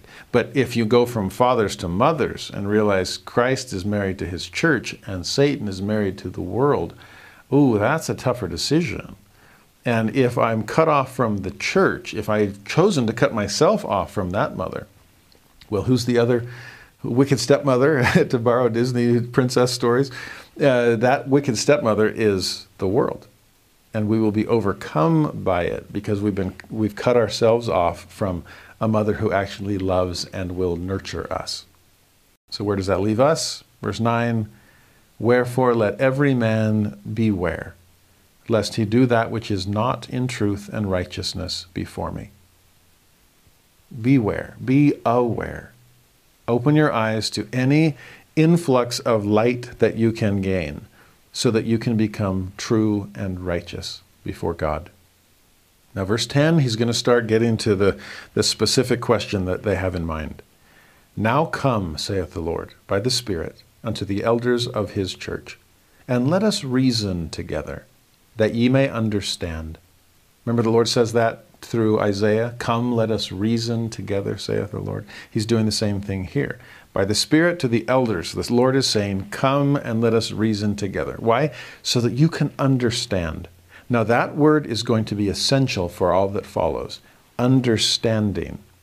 I think at the end of Matthew 13, if I remember correctly, the Lord has taught all these parables of the kingdom. And at the end of the chapter, he asks, do you understand this? It's like, I want to make sure that I am clear here. At the end of 2 Nephi says that. I glory in plainness. Why? So that you can understand. The Lord is willing to condescend to our comprehension. He wants us to get it. And that word understand or understood will appear, I think, 7 times in this one revelation. It's going to be key to our discerning of if a spirit is true or false. I want you to understand. So verse 11, let us reason, even as a man reasoneth one with another, face to face. I want this to make sense to you. Remember, we saw that back in section 45. I will give you my strong reason. I will give you wisdom. The world may make you a laughingstock and reduce you to the absurd, but you want to go rationalism, you want to go wisdom, I'm all for it. Okay? So let us reason together. Verse 12. Now, when a man reasoneth, he is understood of man, because he reasoneth as a man. Even so will I, the Lord, reason with you, that you may understand. So again, this idea of reasoning, in fact, that's really interesting. When we think, okay, well, reason is all empirical, it's rational, it's scientific. Well, it depends, because if you don't understand as a result, then you still haven't reasoned sufficiently. And to be honest, since we are human beings, to truly understand something, and more importantly, to understand truly someone, the emotion and the rationalism, both are required. Again, head and heart.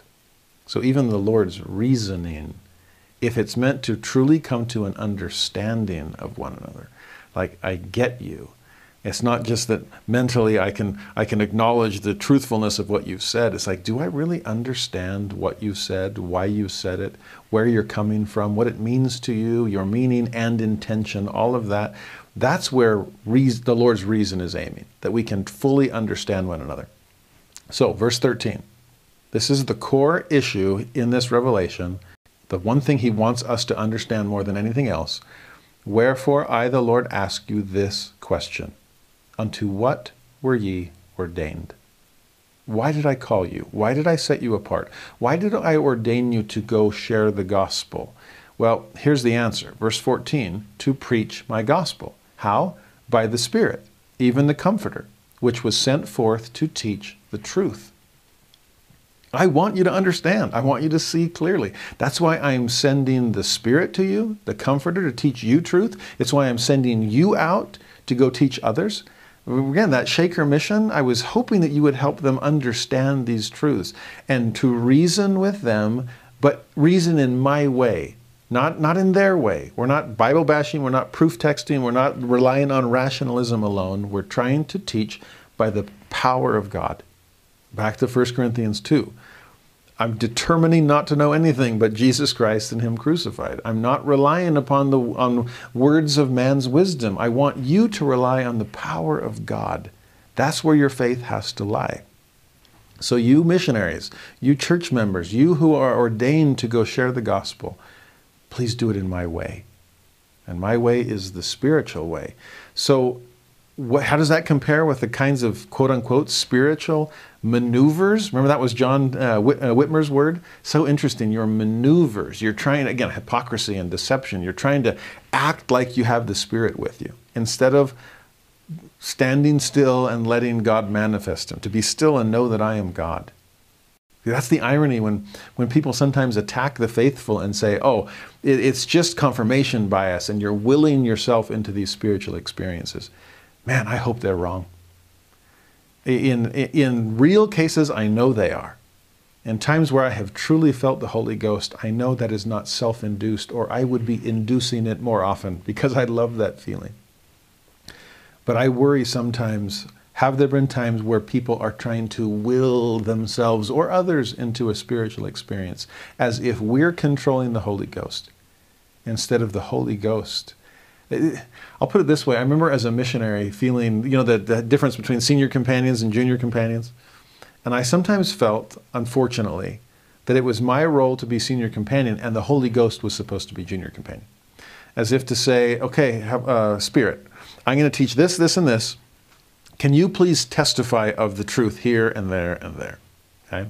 Or giving a lesson or a fireside or whatever it might be. And it's like, Heavenly Father, please, even selflessly, even sincerely, please send the Spirit to confirm the things that I'm trying to teach. Well, I learned who the real senior companion is, and that the Spirit wants to teach certain things, that God wants to convey certain truths. And He uses us as His mouthpiece, mercifully on His part, generously, to let us be involved at all. But my prayers started to change, especially when people would ask me to give a fireside or a talk or a lesson without giving me the subject. Because then my prayers became, instead of, Heavenly Father, will you please testify of the things I'm teaching? Reverse it. Recognize the true senior companion.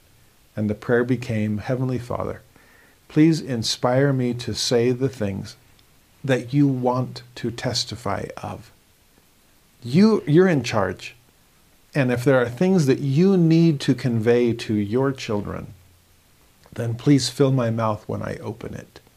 Please send your Spirit to me so I know what to say, as your desire really is to send your Spirit to connect with the people you've called me to teach. I hope that makes sense. We have to learn to teach in that way. We have to learn to preach God's gospel. It's mine. Again, possessive pronoun here. By the Spirit, even the Comforter, which was sent forth. It's the Spirit that's sent to teach. So we're not even teaching. Our verb is preach. The Spirit's verb is teach. We can convey, we can explain, but it's the Spirit that's really going to weave these truths into the souls of those that we're preaching to. But only if we do it in the Lord's way. So verse 15, as the Lord tries to reason with us so that we can come to an understanding, then received ye spirits which ye could not understand, and received them to be of God, and in this are ye justified?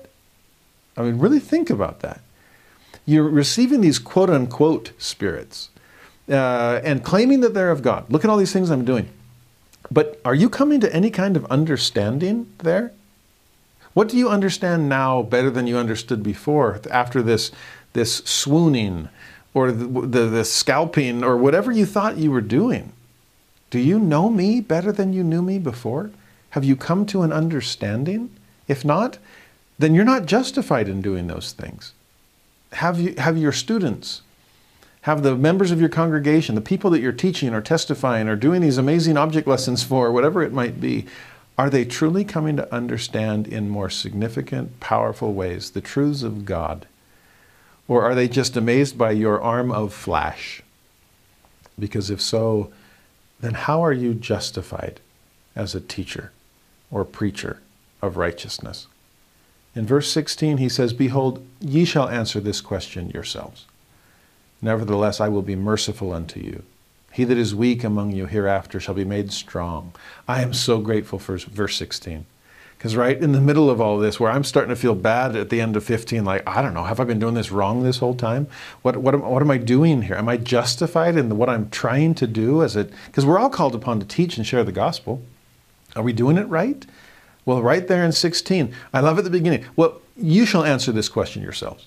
It's kind of like what he did back in section 49. I'm going to give you my standard. I'll let you decide how far you fall short of it. Okay? And don't worry, I'm merciful. All that when you recognize how far you've fallen short, recognize that all that gap is filled with grace and patience on my part. I'll be merciful. If you recognize your weakness and are humble there, I mean, I'm trying to detect the deceivers here, right? I'm trying to reclaim those who've been duped. If you'll fill this space with humility, and repentance. I'll fill it with mercy and with grace. And your weak things will be made strong. There's Ether 12:27 again. But again, I'm teaching correct principles. I'll let you govern and even judge yourself.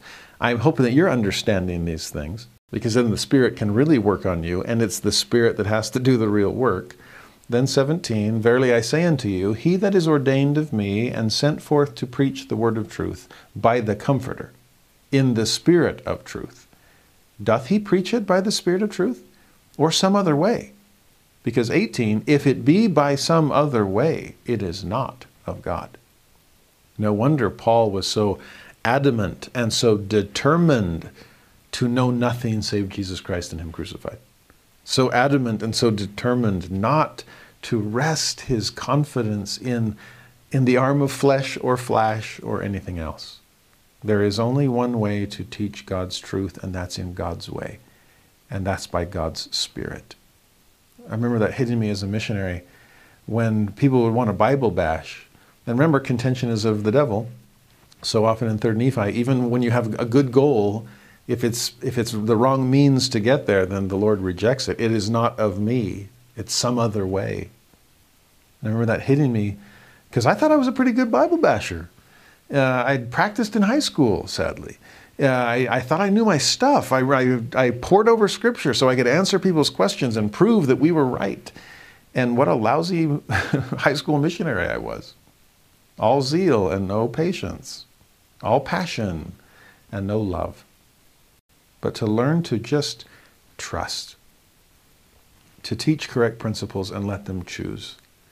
To testify and let the Spirit work on a human heart. It hit me once in a conversation we had with a pair of Jehovah's Witnesses that were wonderful, one older couple, but they wouldn't let us sing, they wouldn't let us pray, and they wouldn't let us say anything that was not straight out of the Bible and the Bible alone. And I remember thinking, wow, that's not going to get us very far. Or thinking of my conversations and dealings with anti-Mormons and wanting to rationalize everything and realize and trying to attack one another's beliefs and things, and realizing, why would I play your game with your weapons when the only real weapon I have is the sword of the Spirit and the Word? Literally, that is the only weapon we have in the armor of God. Everything else is just to try to protect us from their weapons with our salvation and our righteousness and our faith and everything else. But the sword, my only hope in cutting to the chase, in cutting through the darkness and confusion, the deception and the hypocrisy, is with the Word of God, preached in purity through the Spirit of God. Anything less than that, anything other than that, is not of God. It's some other way. So will it always be immediate fireworks? Will it always be some kind of tangible or ultra-rational proving of things? No, but it'll be something better than that. If we are as patient as the Lord is, in verse 16, if we're as merciful to people, if we're as able and willing to roll with the weakness of others until God makes them strong, if we'll just let them answer those questions themselves as the Spirit works upon their heart. I'm grateful that by the end of my mission, I was starting to understand that. And I became less of a dispenser of answers and more a builder of faith. Even when that sometimes included me withholding an answer, to give someone else space to exercise and develop their own faith and come to an answer themselves. Oh, it takes patience. It takes trust. It takes faith. But aren't those attributes that the Lord is trying to develop within us and within others anyway? We have to learn to do it the Lord's way. Now, if that 17 and 18 is for us as preachers, then look at 19 and 20 for others as learners. And that's us too when we are in the role of learner. Verse 19, again, so here's the other half. He that receiveth the word of truth. See, 17 was preaching the word of truth. 19 is receiving the word of truth. If you receive the word of truth, doth he receive it by the Spirit of truth or some other way? And then 20, another echo, if it be some other way, it is not of God.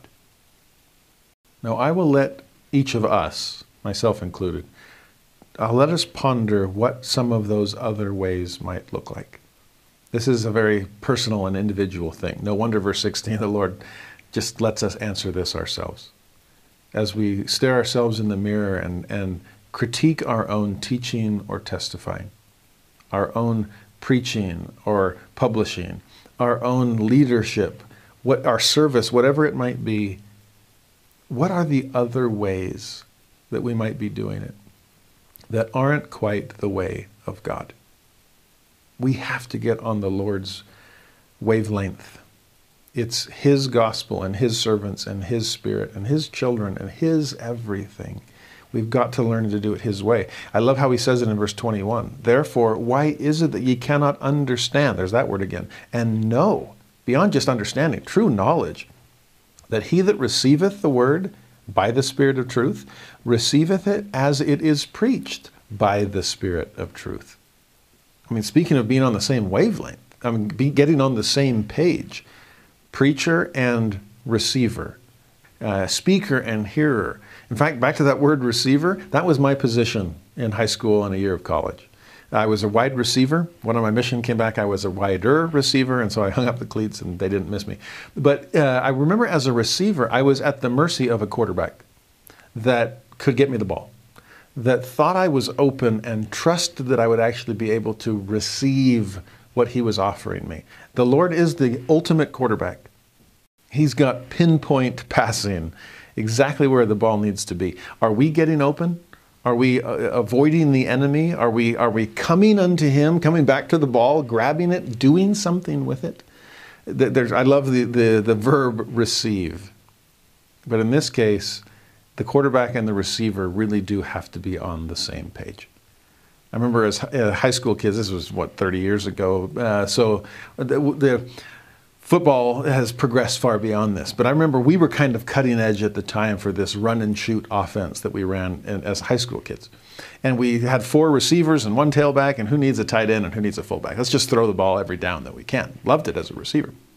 But it was interesting that even in our juvenile high school offense, we had the plays were pretty amazing, that there'd be certain stems for every passing route. But then when you get to a certain point, if you've been reading the defense, and back then it was fairly simple on a high school level, is this man-to-man defense, or is it 3 deep zone, or is it 2 deep zone? I'm sorry if I've lost you already. I remember it took, I think, 4 years for my mom to finally say, wait a minute, I get it. Offense has the ball. Defense doesn't have the ball. I'm like, awesome, Mom. You really figured it out. Love you, Mom, for your attempts. But to understand on our level, as a receiver, I'm there on the line of scrimmage and I'm looking at the defense and trying to figure out what of those 3, what kind of defense are they playing? And the quarterback was looking at the defense, trying to read the same thing. And we'd all have the play would be called. We'd have the same stem on our pass patterns. But when we got to a point where there was going to be a shift, where you're going to, post in or corner out or come back or whatever it might be, we would change it just enough based on the defense. And if it was 3 deep zone, we'd stop and come back for the ball. If it was 2 deep zone, we'd find a seam to be able to exploit. If it was man-to-man, we'd fake and then cut across the middle somehow. And it seemed that what was amazing for us was it really did feel like we were invincible. Because no matter what the defense threw at us, we had a way to adapt to it. And to me, again, as a high school kid, what was most amazing to me is that the receivers and the quarterback didn't actually have to communicate about it at all. It was unspoken, but it was not unseen. We both knew we were reading the same defense. And as long as we both read it correctly, the quarterback knew I was going to break in because it was man-to-man, we could tell. And so he'd throw it to where I was supposed to be, and hopefully I was where I needed to be.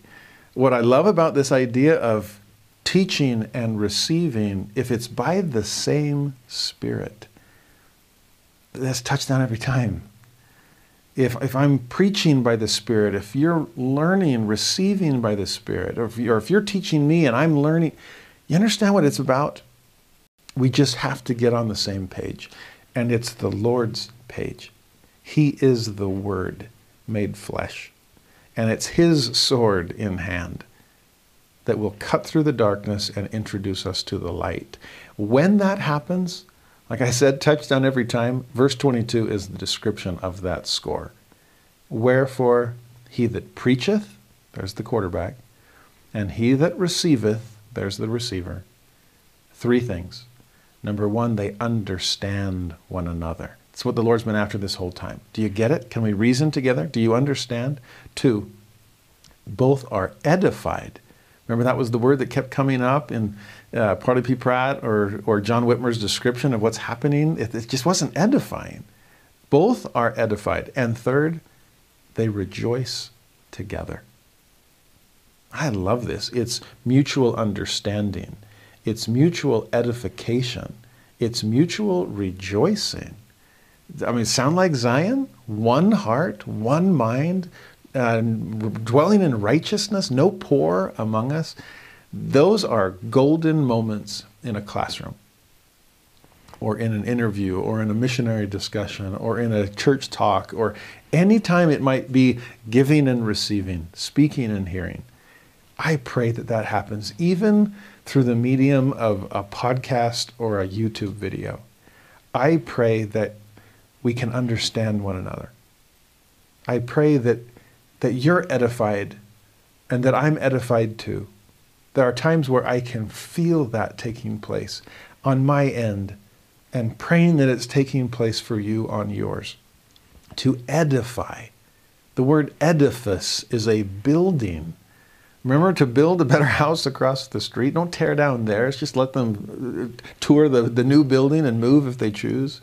To edify one another, to build each other up, and to feel that. And no wonder at the end of class, rejoicing takes place. I remember feeling that with certain seminary classes 20 years ago, where there was such a unity among these teenagers. They were connecting with one another and connecting with me as a teacher. And most of all of us were connecting with heaven. There were some classes, I mean, literally, the whole class refused to ever miss a day of scripture study. It was a little piece of Zion right there at that seminary building, and it was amazing to be a part of. And I remember at times there was so much mutual understanding and so much mutual edification, and best of all, so much mutual rejoicing. We just didn't want the semester to end. I would joke sometimes that where I taught was just a couple of miles away from the Mount Timpanogos Temple. And I would joke because the semester was ending and everyone was, super excited for summer vacation, but they're like, no, we don't want seminary to end. And I'd laugh and say, you know what we should do? We should take a class field trip down to the Timpanogos Temple and get sealed as a seminary class. Then not even death can separate us. And they'd be like, can we do that? And I'd always laugh and go, no, sorry. But we can all be sealed to God. And if that happens, then eventually we can have a class reunion in the Celestial Kingdom. Can we hold out hope for that? Honestly, this rejoicing together that happens in the best scenario of true gospel teaching, I pray that's the case. Whichever side we happen to be on, teacher or learner. And thankfully we get to switch roles frequently in the church. But that's really what we're after. That's when you can tell that you have taught and received by the Spirit of God, the Spirit of truth, God's way instead of some other way. Now take all that and boil it down to verse 23 and then to our hook scripture, verse 24. Verse 23, that which doth not edify is not of God, and therefore by definition is darkness. That's a fascinating verse. I mean, 2 lines, super short. Hopefully short enough for us to actually remember it, because there's his criteria. All these false spirits going out in the world, or the philosophies of men, the isms and ideologies that are out there, how can I tell? How can I reason and discern? How can I understand? Well, that's it. Does it edify? Because if it doesn't, then it's not of God. It's amazing that he doesn't even include the neutral. I mean, it's one thing to go, oh, but God definitely doesn't claim the negative. But God doesn't even claim the neutral. He's like, no. If it doesn't edify, it's like God is saying, I never leave people the same way I found them. I always leave them better. I edify them. I build them up. And that's one way you can tell that God is at work here. So the anxious bench or the swooning and spiritual excesses and exercises that you're involved in, did it leave you better? I don't know. I mean, go back to Lehman Copley's Shakerism. Did it leave him better? In many areas it actually did. They wanted to know in part. And that part was of God. When we say to people, keep all the truth you have and just simply come and see if we can add to it, we're acknowledging God has already edified you in your other religion or your other ideologies or other experiences that you've had. He's building you. He's trying to get you to grow up in Him. There's just more stories that He's trying to construct. So come. And all that in context of 24, that which is of God is light. Compare that to the darkness He mentioned in 23. And he that receiveth light, like he's been talking about for the last few verses, receiving it in God's way. If you're receiving light and continuing in God, don't give up on Him. He's not giving up on you. Don't ring the bell and end class before class is actually over. If you'll continue in God, what's the result? You will receive more light. And that light groweth brighter and brighter until the perfect day. This is second coming context where the sun will descend. Well, are we looking for the sun to rise with healing in His wings? Are we looking for the dawn? The day dawn is breaking. The world is awaking. Do we recognize the brightness of the light of the world? And He's only just begun. The light is on, but oh, the dimmer switch. There's so much greater fullness as we grow towards that perfect day. Now, verse 25, he says, again, verily I say unto you, and I say it that you may know the truth, that you may chase darkness from among you. A great mental image, to chase darkness. To almost picture it as this, an object instead of simply the absence of light. But with my light, I am chasing it out into the corners and then out of the corners. I mean, it's gone. It's the perfect day we're after. Then verse 26, he that is ordained of God and sent forth, the same is appointed to be the greatest, notwithstanding he is the least and the servant of all. So stay humble. You've got some weak things that need to be made strong, like I said back in verse 16.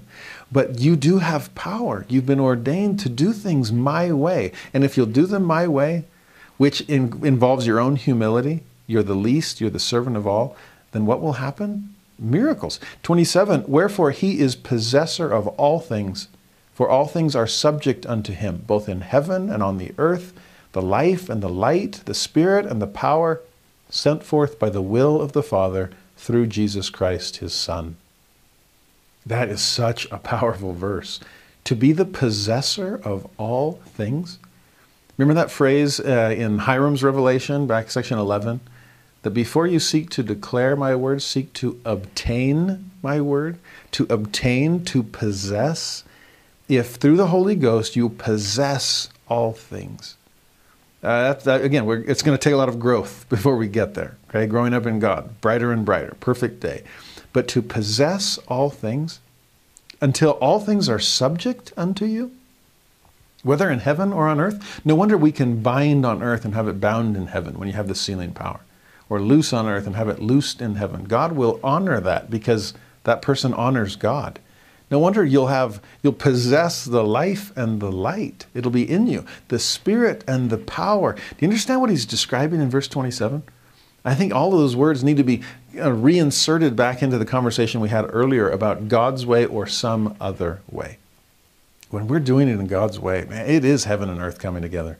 It is life and light coming together. It is spirit and power coming together. And it's all by the will of the Father through Christ the Son. This is how God wants it to be, because it connects us to Him. It connects us to His Son. It connects us to His other children. We come together, we understand one another, we edify each other, we rejoice together. That's Zion. That's what we're trying to build here. Now verse 28, again, this is a long way off, because 28, no man is possessor of all things except he be purified and cleansed from all sin. Oh, no wonder we're so far away from it. Man, purified and cleansed from all sin? I've got to be perfect? Well, no, you've got to be perfected in Christ. Moroni clarified that beautifully at the end of the Book of Mormon. This is, speaking of grammar, this is really kind past participle.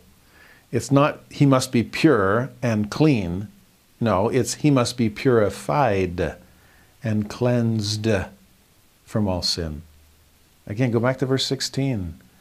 I will be merciful unto you. I'll make your weak things strong. You understand why you need to do it my way? Because it connects you to me.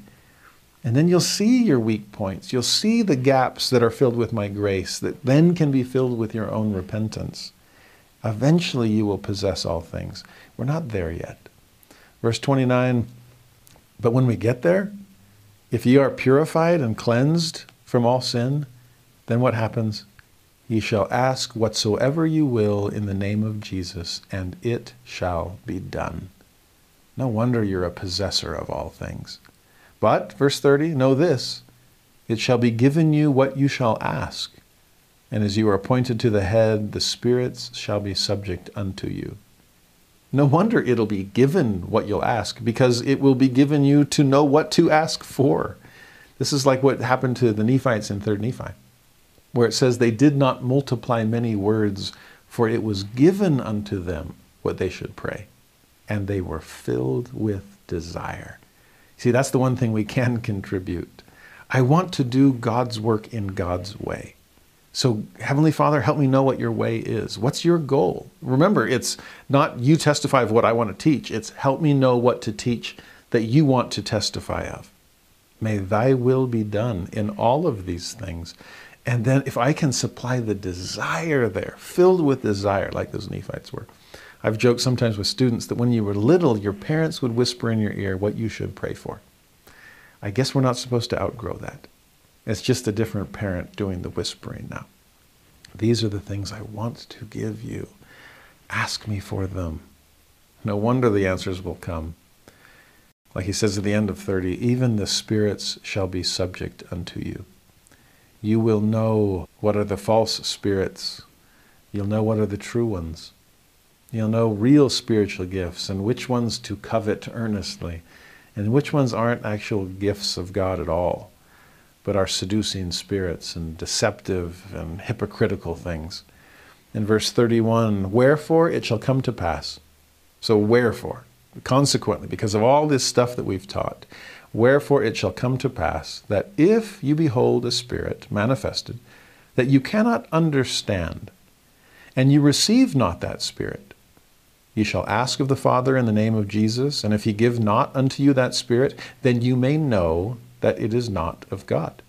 See, this whole time the Lord's been trying to answer their question. All this interesting stuff that's happening, strange things, as Partly P. Pratt called them. Is this really from God or not? I don't know. Again, picture a teenage Joseph Smith. I want to get religion, but that way? I don't know.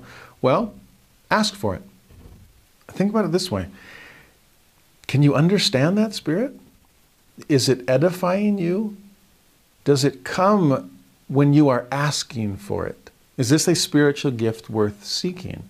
Will it edify you? Will it edify others? Does it build you up towards God with mutual understanding and mutual edification and mutual rejoicing? Is that happening? If not, then you can know it's not of God.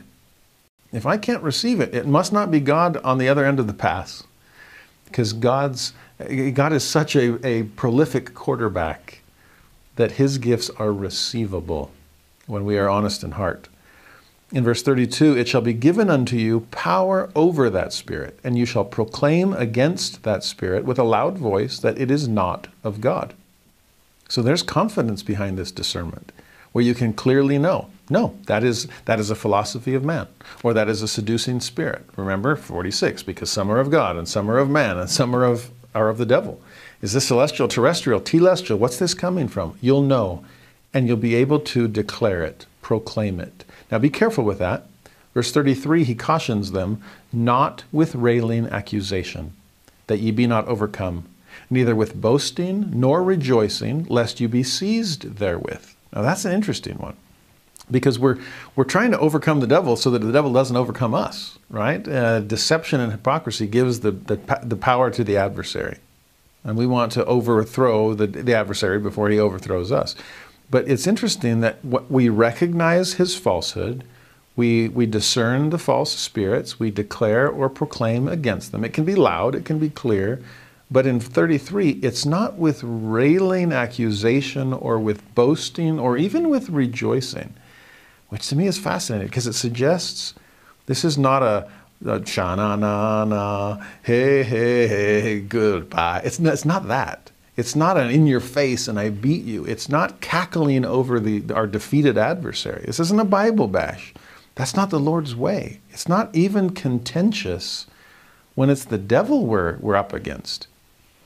It is overcoming, it is proclaiming, it is discerning, it is resisting, but it's not boasting or rejoicing or railing against him. Because what is that? That's, you've just played into his game even when you just beat him.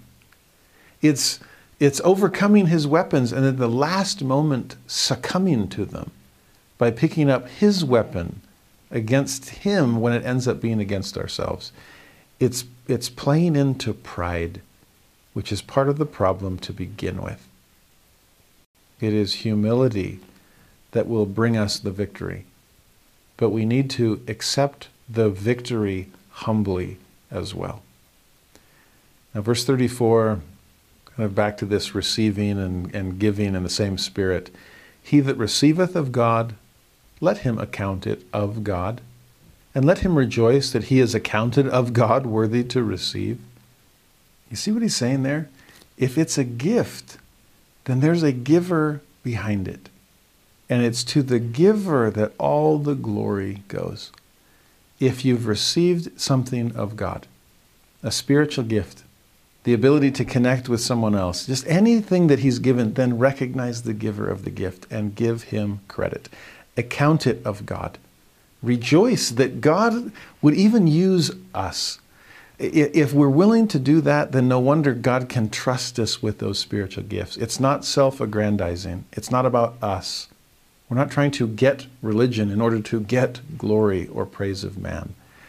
We're trying to receive of God so that we can connect ourselves and others to him. Verse 35, by giving heed and doing these things which ye have received, and which ye shall hereafter receive. Since I'm trying to get you to grow up in God. This is brighter and brighter unto the perfect day, with continual growth.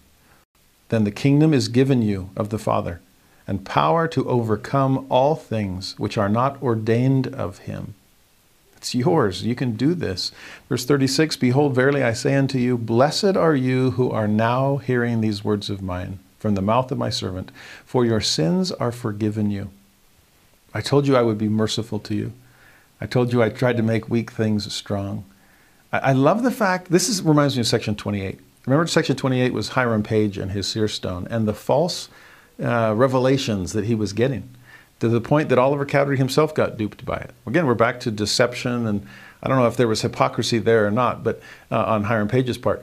But what's interesting is, what does the Lord say at the end of section 28? After basically letting him know that you got it wrong, he then calls him to go lead the Lamanite mission, to go have another chance to do it right. It's like, wow, he trusts me with revelation, even after I just proved that, that I blew it. Well, same thing here. These early converts, these new members of the church there in Kirtland that fell prey to all of this falsehood and deception and hypocrisy and everything else. It's okay. I'm merciful to you. The kingdom is yours. I'll give you power to overcome all things. You're listening to me. The fact you even asked the question is a sign that you are open to correction. And that humility always leads to mercy on my part. Your sins are forgiven you. So what do you do now? You go try again. In fact, I love in verse 37, one of the people who's given a chance to try again. 37, let my servant Joseph Wakefield, in whom I am well pleased, and my servant Parley P. Pratt. Go forth among the churches and strengthen them by the word of exhortation. Now, where did we just leave Parley P. Pratt?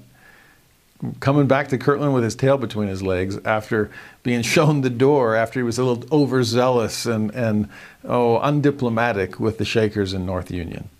I wonder here if the Lord's saying, you know, Parley, I love you. I'm grateful for your zeal. Maybe we should have you teaching church members that already have a certain level of commitment and testimony already. And then you can just fire them up. How's that? Why don't you go and strengthen the church by way of exhortation? And Parley's ready to rock. Okay, he becomes a great missionary to non-members as well. But here it's like, Parley, love what you're doing. Let's rein you in a little bit. Go bridle all your passions. Go be filled with love and go on this little mission to church members. Okay.